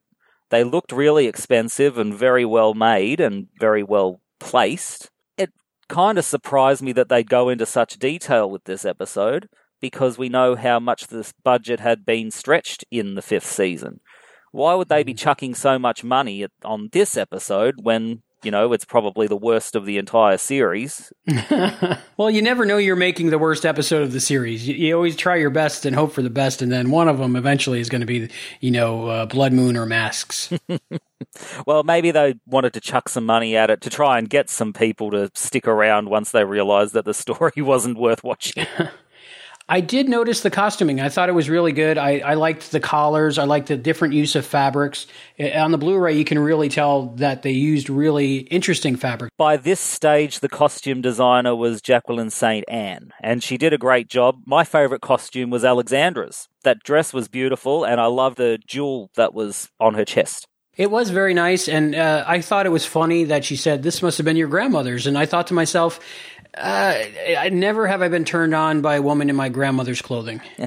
And it's funny, too, you say that, because I actually had a couple of thoughts about Corrington himself. To start with, since we know that Corrington actually is a vampire and undead and is going to live forever, how long had he been a vampire for?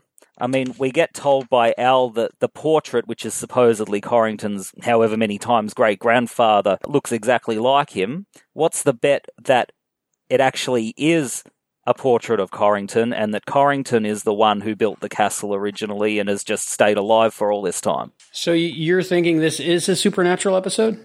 Well, we know it is for sure because, he doesn't have a reflection. He must be a vampire. I might have an answer for that later, but... Okay. If he thinks he's a vampire, but he's not a vampire. But he is a vampire. One of the ways... Okay. One of the ways to convince your new wife that you are a vampire is to get a portrait of yourself and tell her, or he's a painter, right? And tell her that that's my great-grandfather or that's my grandfather. And then have her surmise that it's actually him being a vampire when he's just a normal dude. That's kind of crazy. It's an interesting theory. I don't think it holds a lot of water, but it's an interesting theory. Yeah, I just thought, well, the portrait's obviously of Corrington, and I just thought, well, Corrington maybe actually is as old as they said that painting was, and that he was the one who originally built the castle. And the other thing I wondered about was Al was saying that the Blood Moon ritual is something that's necessary for all vampires to do. So Corrington actually didn't do it while he was in the waiting room, and it didn't actually take place even with Sam as the proxy. So what will happen to Corrington if he can't do his rituals? I never thought of that. Does that mean that when he leaps back, he's going to start dying because he hasn't been able to do the ritual? Who knows? Who knows? See, this is new in vampire lore, right? I've never heard of it anywhere else.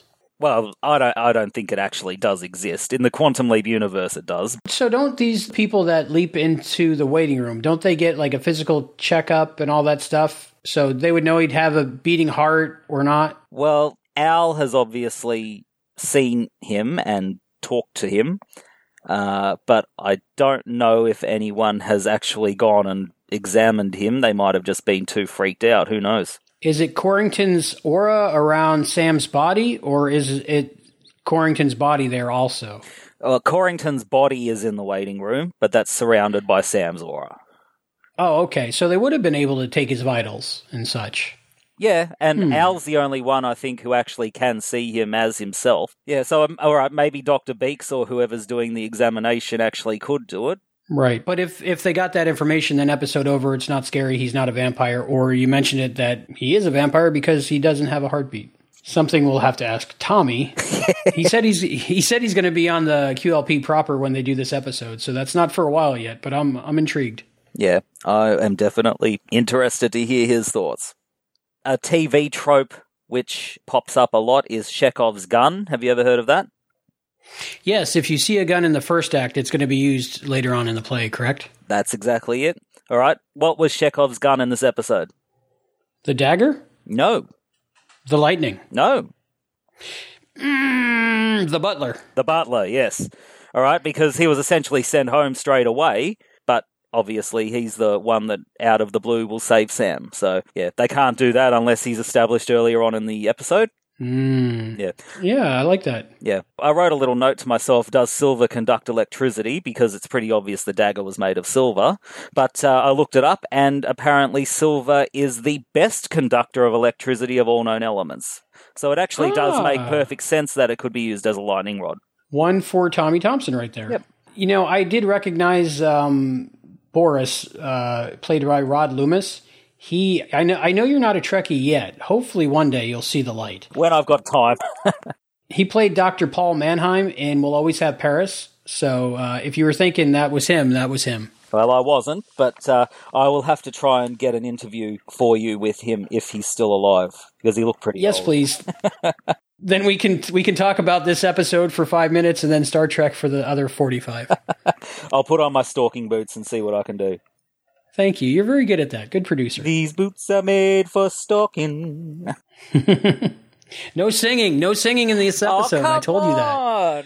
I'll only do this episode if you don't sing in it, because you can do it in the other bonus shows, but just not this one. Fish gotta swim, vampire bats gotta fly. We didn't have any bats. I just realised that there was no bats in the episode. This was, to your earlier point, this was a bottle episode. They didn't spend a lot of money. They did spend some money on the costuming, but there was only a few characters, and most of, I think the men's clothes looked, not Scott's, but the other men's looked store-bought, so they could be quite elaborate on Quarrington and Alexandria's. And the sets, there was maybe 2.5 sets? It looked like they had a fair few rooms in that castle that they went in, though. Yeah. One might have been a redress of another one, or the French reverse and all that stuff. And there was the rooftop as well. Yeah, which, looks like something that we could build if we had a couple weeks. Oh, that should be a project for the Quantum Leap podcast. We should recreate some Quantum Leap sets. Only the sets from the worst episodes. So. Well, this would definitely qualify. That would be good cosplay. What are you? I'm the outside porch from Blood Moon. Well, on Ellen, I think it was Halloween of 2016, because it was just before Trump's election. She got a bunch of kids to wear some costumes and do a little parade, and one of them was wearing Trump's wall. Trump's wall? Trump's wall, yeah. Yeah, don't remind me. Just for the record, popular vote was Hillary. More people voted for Hillary than voted for that. Yeah, and this is why, first of all, you need compulsory voting. Agreed. So that, even if there are a choice between a and a you still have the lesser of the two evils probably getting in. And also, you need preferential voting, which is what we also have here. Do you know what that is? No, I don't. What's that? Well, what you have in America is called first past the post, and that's where everyone just votes for one person or for one party, and then when the votes are counted, whoever has the most is the one that wins, all right? But that's actually quite unfair, because it could be, if there's a lot of candidates, the winner could win with, say, 30% of the vote, which is definitely not what 70% of the people actually want. With preferential voting, a person has to win by an absolute majority, which is 51%. And so when you vote, you have to do a ranking of all the candidates. And then what happens is all of them get counted for the first preferences. If anyone gets 51% of the first preferences, they win. If not, then the person or the candidate with the least number of first preferences is eliminated, and then those second preferences from those votes get counted. And then they repeat the process again. If one has 51%, they win. If not, they eliminate the lowest and redistribute those preferences. And then we get, what at the very least 51% of the people don't want actually not getting in. That makes a lot of sense. And the reason that won't ever happen here is because the people in control of the laws over here don't want that. Because they want the ability to screw with the election as easily as possible. If you are going to vote, in America, you have to vote for one of the major parties. Make sure you do it, please. But in the rest of the world, you vote for what you ideologically agree with the most, and you rank everything as to how you want, and then hopefully the complete bastards party won't get in. You might only get a partial bastards party. There you go. Continuing this tangent. I love tangents, by the way. People know that. Well, I'm a mathematician. I love tangents too. There you go. There's a lot of skewing into tangents. I often go off in circular tangents, which means we end up back where we started. Tonight, I went to see Hunter Killer. I don't know if you're familiar with that movie. No, I've got no idea what that is. It's about a submarine and almost the start of World War III. Oh, okay. And I'm not into war movies, really, but I figured I'd go see it. Why not? It looked good. And the whole time they were talking about, going to the president and talking to the president. I'm like, how are they going to take a serious drama action movie like this seriously when they go to a president that's going to be orange with a wig on, And I was like, there's no way that's not going to pull people out of the story. So how are they going to do that? But when they got to the president, it was an older woman that had blonde hair. So I was like, okay, that makes more sense. I think they must have started making this before the 2016 election. Maybe, because I don't know. I'm still in shock, but still in denial. It went right in most universes, just not this one. So we're talking about Blood Moon, right? To me, I still like this episode. I won't say love it, because there's nothing really I'm in love with about this episode, but I like the episode. And part of it for me is because it's a Tommy Thompson episode. And for me, a Tommy Thompson episode is like that saying, the worst I ever had was still pretty good. The worst Tommy Thompson episode is still pretty good. So I'll still watch it. Yeah, well, look, like I say, there aren't any bad episodes of Quantum Leap. I obviously have my favourites, and there are some that are much worse than those, this being one of them. But like I said, every episode does have some saving features which makes it watchable. I talked about Al's reactions being extremely funny, and that definitely is a reason to watch. And something else that I've got in my notes here was there was a scene where they were talking about some of the vampire folklore around the dinner table. And you can kind of see the wheels turning in Alexandra's head. And she's starting to realise, oh my God, what am I getting into? And her eyes, they're massive, and you can start seeing them glisten because these tears are showing up. And I just thought that was such amazing acting. Probably the only good acting from the episode, to be honest. There's definitely good features in the episode. It's just the episode as a whole isn't that good. She was good in the episode, I thought. You know what? If this series would have went on 7, 8, 9 seasons, it would have been nice to see her back, maybe in the United States. Maybe that's where she went and did some charity work, was it? Yeah, she became a missionary. It would have been nice to see her maybe be in that Christmas episode. Yeah. Well, what you say is a very good point, actually. There were so many opportunities from all these different circumstances that Sam had been in to have some sort of characters and situations spun off into their own shows. I mean, one that was tossed around for a long time is Captain Galaxy. What other ones can you think of that you might have wanted to see? Wow, the world is so big. That's exactly it. It's a huge universe and there's so much possibility. Something with Sam's sister, maybe.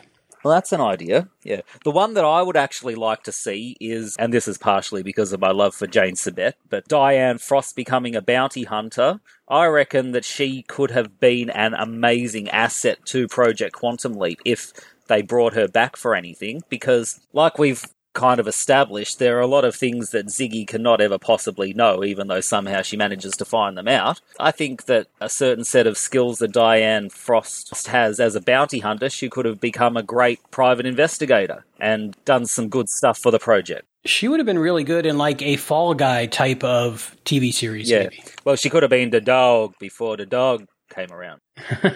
But that's one that I would have liked to have seen. But there are so many other possibilities that we could come up with. Maybe our listeners could come up with some. In closing of Blood Moon, here's my one defense that this isn't a supernatural show. The only thing that we get that it's supernatural is what Sam leaps into a vampire and he's got teeth, right? In the other teaser, but he could be just wearing the fake teeth of the other people, right? No, because prosthetics won't get transferred when they're leaked. Oh, damn it. But he could have been wearing them anyway, because he might have been in the group of the 3 of them that just wear fake teeth, right? Why would the teeth leap with him, though? That's a good point. Why is his hair different when he leaps into somebody else? But anyway, I'm thinking either Sam was his Swiss cheese brain wouldn't let him hold the silver platter like at a 90-degree angle so he could see his reflection in it, so it was at a different angle, but he just didn't realize it. Or maybe Sam or the person he's in, depending on how you look at the whole aura versus body thing, maybe they had stereo blindness to where they couldn't actually see the depth perception in front of them to know that the platter was off kilter, and that's why he couldn't see his reflection. I do like your theories. I think that they can be disproved, but I do like them. Or maybe it was just at a slightly different angle and he thought it was looking up, but the overhead light was reflecting in it instead. So he thought he was seeing the light behind him, but he was seeing the light from above him. Well, look, I'm glad you I'm glad you didn't go into the whole idea of someone suffering from face blindness, because that would have been ridiculous. He couldn't recognize himself. Well, if anyone has a reason to do that, it would be Sam. So was this the only episode that there wasn't a mirror actor in? No, in Shock Theatre, we never see the mirror image as well. Okay. But we see a lot of past mirror images in that episode. Okay. And interestingly, the person who played the Lee P, we don't see the mirror image at all in this episode, but he was cast and appeared in Dr. Ruth. The person who was the mirror image, Robert Mackenzie, only received credit in Dr. Ruth. Which makes sense. Yeah. I would have thought because his likeness was in the portrait, they would have credited him for that as well, but I guess not. But it's just kind of interesting that a mirror image, or at least a Lee P, considering we don't see the mirror image, would be credited in a different episode. Very interesting. I guess it's what they had to do to get people to tune in, right? I guess so, yeah. I suppose it's definitely the only kind of Lee P that you could show immediately after a Lee P exits the waiting room that would make people tune in, because anyone else is just a regular person, I guess. Unless it was something like a baby or a dog or something like that. Cartoon character. Yeah. Well, they were going to do a cartoon episode, weren't they? I know. Yeah. They still might. You never know. But since we were on the subject of possible spin-offs, maybe some of our listeners might want to pipe in with some of theirs. You could do so by calling the country code, if you're international like I am, +1, and then 707-847-6682. Or you could go on the Facebook page, Quantum Leap Podcast. You could go onto Twitter or onto Instagram at Quantum Leap Pod. We've got an email, quantumleappodcast@gmail.com. And you can use those ways to enter our latest giveaway. Oh, we got a giveaway. I'm keen. We do have a giveaway. The fine people at Mill Creek had sent us some Quantum Leap DVDs of the complete series. These are the new remastered ones for the new DVD set, Region 1, that's in DVD format. So for all you lucky listeners that made it through The Curse of Ptah Hotep and Blood Moon with me and Hayden here, you have the unique opportunity, this is not on the main show, of entering this little giveaway.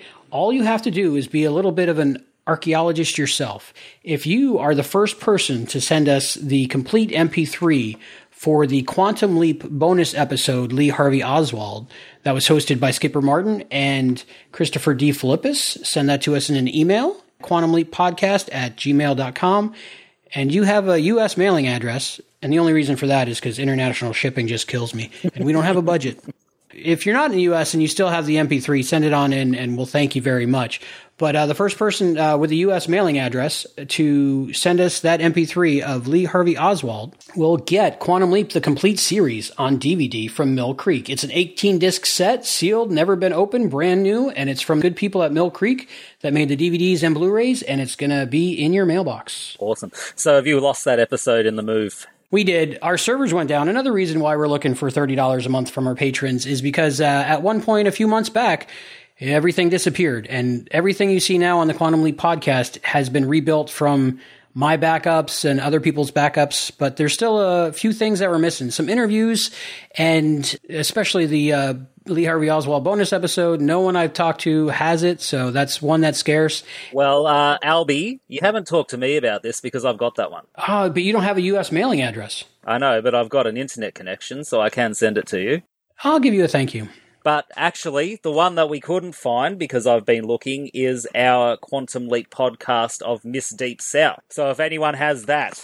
All right, so send us Miss Deep South if you have a U.S. mailing address, and you'll get Quantum Leap, the complete series, must-see television, an 18-disc set on DVD. You can skip Blood Moon if you want.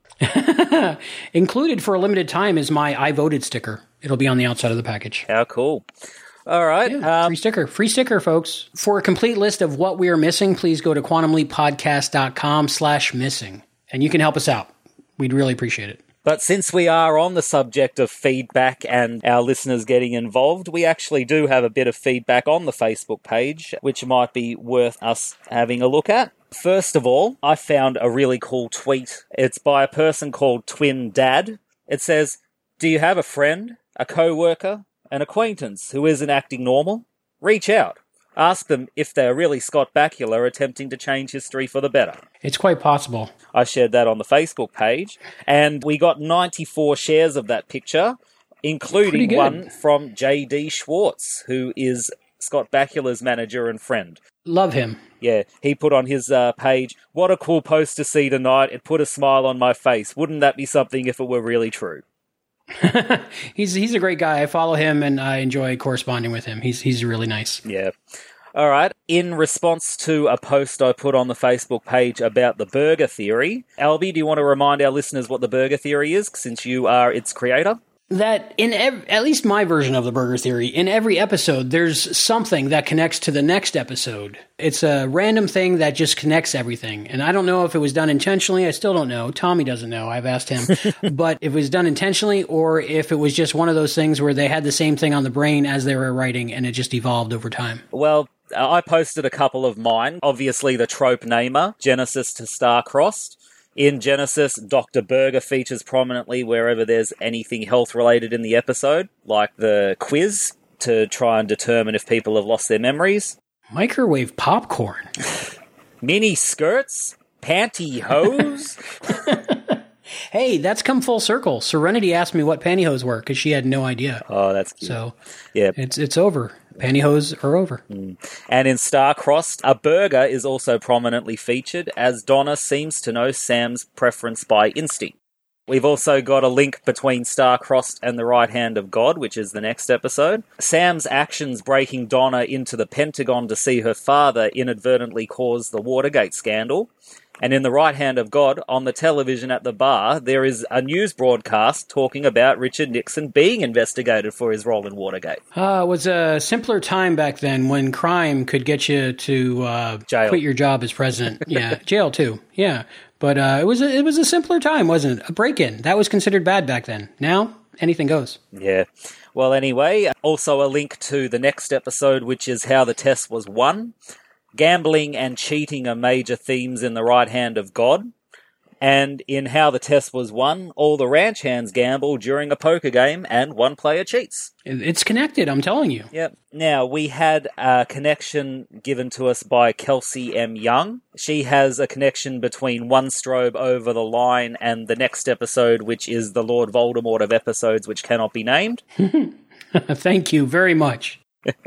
Cats show up wherever there's trouble. Edie's apartment was full of cats and a lion tackled her. And then Sam sees a black cat show up during the Halloween episode. Perhaps it followed him from the previous leap. Ah, that's a good one. Yeah, it certainly is. I put a little post up just asking about kind of wibbly-wobbly, timey-wimey butterfly effect things that could happen with Sam's intervention. Suzanne Smiley, who's one of our crew, she has one. She asks, what if Sam's success in the Roberto leap somehow influenced Donna's marriage to Sam in some way? Starbright and Project Quantum Leap were both located in New Mexico, so Roberto would have been a local program for them. Maybe Donna saw an episode of Roberto and somebody that he interviewed influenced her decision to marry Sam, so he effectively ended up undoing his own marriage to her. Butterfly effect and all. I wish this had been much more fleshed out, but it's been a while since I've thought about it. It's a fun way to come up with alternate timelines, and with time travel, anything is possible. I've gone cross-eyed.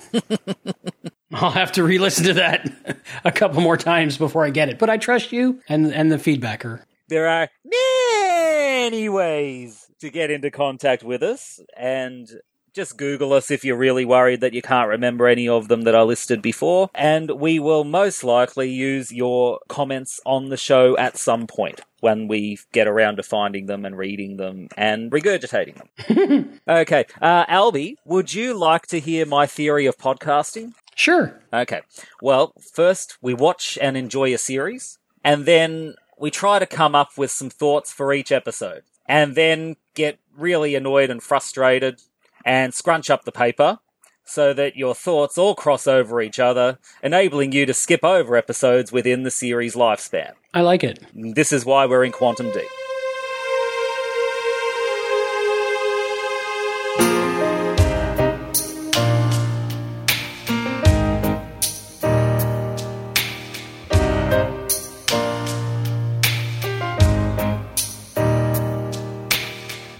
Alright, here's something for you to ponder, Albie.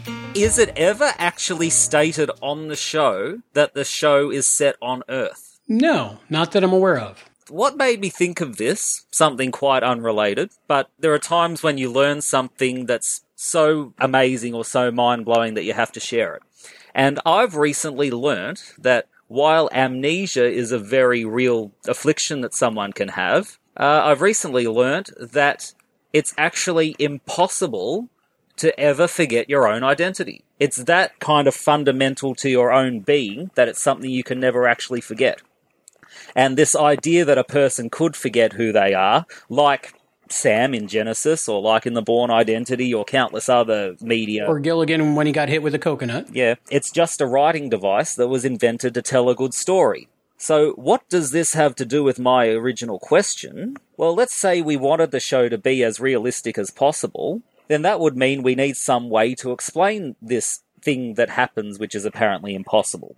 My theory is parallel evolution.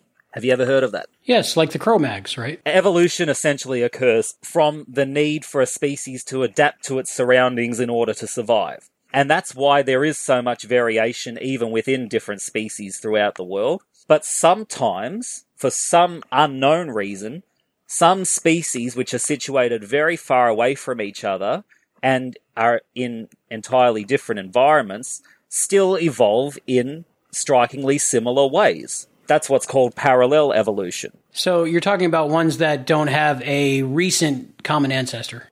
Possibly, but also just they share striking similarities even though there's no real known reason as to why they should be so similar. A perfect example of this is marsupials. Marsupials are a type of mammal where the young is actually born much, much earlier than it would be for a placental mammal, and it gets raised in a pouch.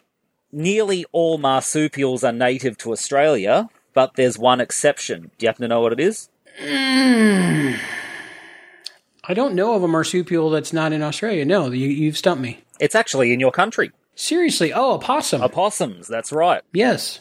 Yeah. For some reason, opossums evolved in the exact same way as other marsupials, despite being on the other side of the world in a vastly different environment. So it proves that it definitely can happen. Wow, I just assumed they were imported from Australia at some point in the past. No, they are native to America. I am fascinated and flabbergasted.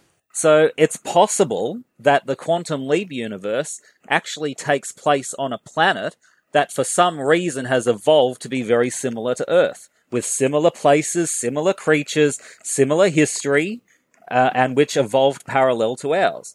And I would guess that this is the reason why, although the way their bodies and their physics work is similar, but not quite the same as ours. Could this be why in the Quantum Leap universe, suffering from amnesia does make it possible that you can lose your sense of identity? Is this why clothes can be made more malleable so that they can fit a different body size or shape? Is this why supercomputers are able to access information that could never have been stored anywhere? What do you think of my idea? It's fascinating, and I'll give you that as long as you give me the reason why he didn't see his reflection in the platter.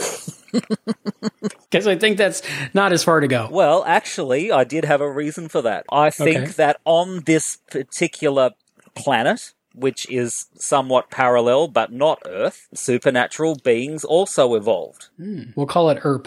Well, another possibility is parallel universes, which is the idea that there are an infinite number of universes running parallel to our own, and that means that theoretically everybody does every possible event and every possible outcome is achieved. So is it possible that the Quantum Leap universe is actually in one of those parallel universes? I think that's very likely, and I would agree with that theory. I always have. And there's actually a book that I just read. It was really good. It was recommended to me. It was written by Taylor Jenkins Reid, and it's called Maybe in Another Life. And the book is based on that theory. There's just a little decision that the lead character, the woman in the book, makes that's really inconsequential on the surface, but it's a fork in her life, and it sends her life into two different directions on parallel universes, and it's very interesting.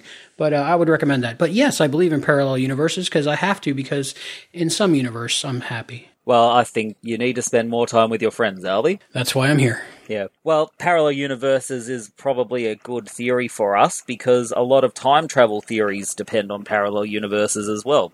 And the time travel isn't so much actually shifting your point in time, it's shifting yourself to a different universe, which has entirely the same events happen up to that point, and then can be changed after the point that you've actually arrived at. I blame CERN.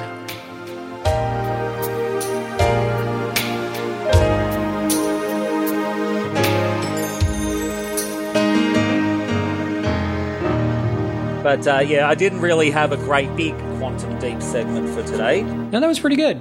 The entire science fiction double feature show, you could say, is one huge Quantum Deep segment, but it was something that did cross my mind and that I thought would be interesting to talk about. That was very interesting. Thank you for that, Hayden. No worries. Okay, so what have we got next? I have no idea. That's the trouble when you watch the episodes out of order. They're intended to be able to be watched out of order, but then you don't know where you're going to end up next. You will see us all around at some point in the future or possibly in the past when we do the time warp again. Thank you for joining us for this episode of the Quantum Leap Podcast, hosted by Hayden McQueenie and Albert Burge, with contributions from the Quantum Leap Podcast Facebook fans. Visit us at quantumleappodcast.com. To support the show, please go to patreon.com/quantumleappodcast. This episode has been edited by Hayden and Albie. The executive producer of the Quantum Leap Podcast is Albert Burge. Christopher D. Philippus, Juan Murrow, and Hayden McQueenie are the co-executive producers. The thoughts expressed on this podcast are those of the individual, and do not necessarily represent or reflect those of the Quantum Leap Podcast, its partners or affiliates. The Quantum Leap universe and all it contains is property of Belisarius Productions and Universal Television. The Quantum Leap Podcast is not affiliated with Belisarius Productions or Universal Television, and no copyright infringement is intended.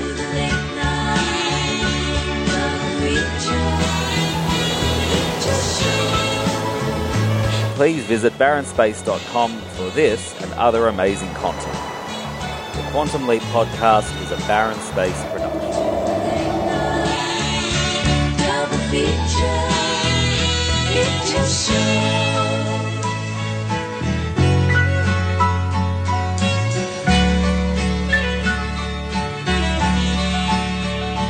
To the late night double feature show.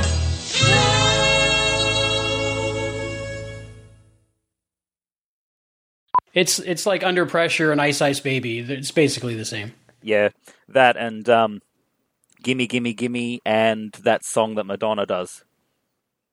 Sooner or Later?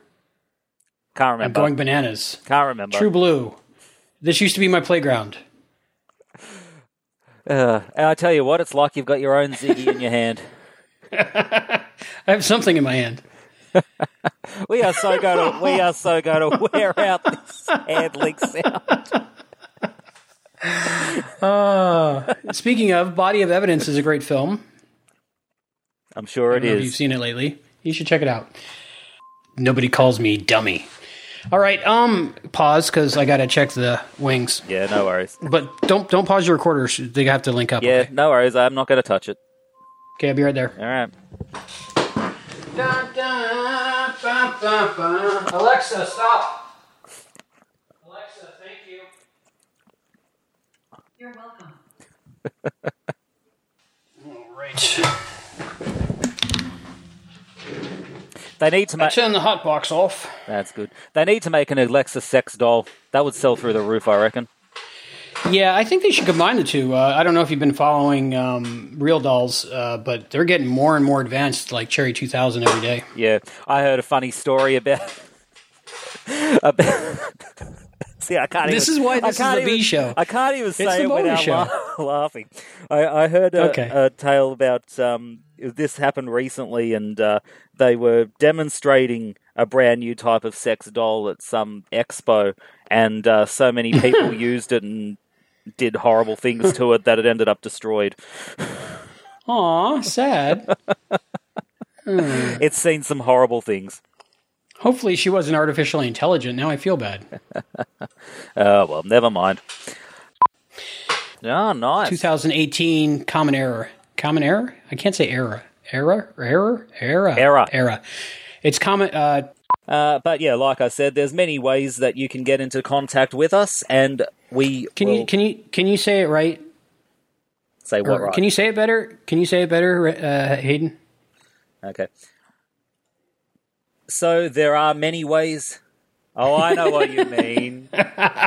There are many ways. There you go. To get into contact with us, and a lot of Rocky Horror Picture Show references here. I don't know what that's about, Hayden.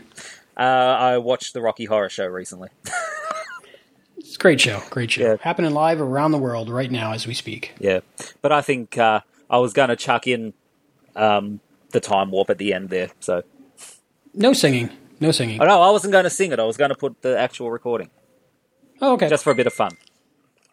You're popular over there, down there, under there. Oh, that's what comes with being Melbourne's most in-demand gigolo. It's exhausting. The first one we're watching tonight, talking about, is The Curse of Ptah Hotep, which is Season 4, Episode 20. Season 4, Episode 20, which is 420. Very nice. Except it's Ptah Hotep, not Ptah Hotep. Damn it. The Curse of Ptah Hotep. Edit me good. The Curse of Ptah Hotep. I'm keeping this all in, you know. Damn it. We need stuff for the blooper reel. I don't know why I keep pronouncing the P when it's silent, because I watched the whole episode and they never said it the way I say it. But I have problems like that.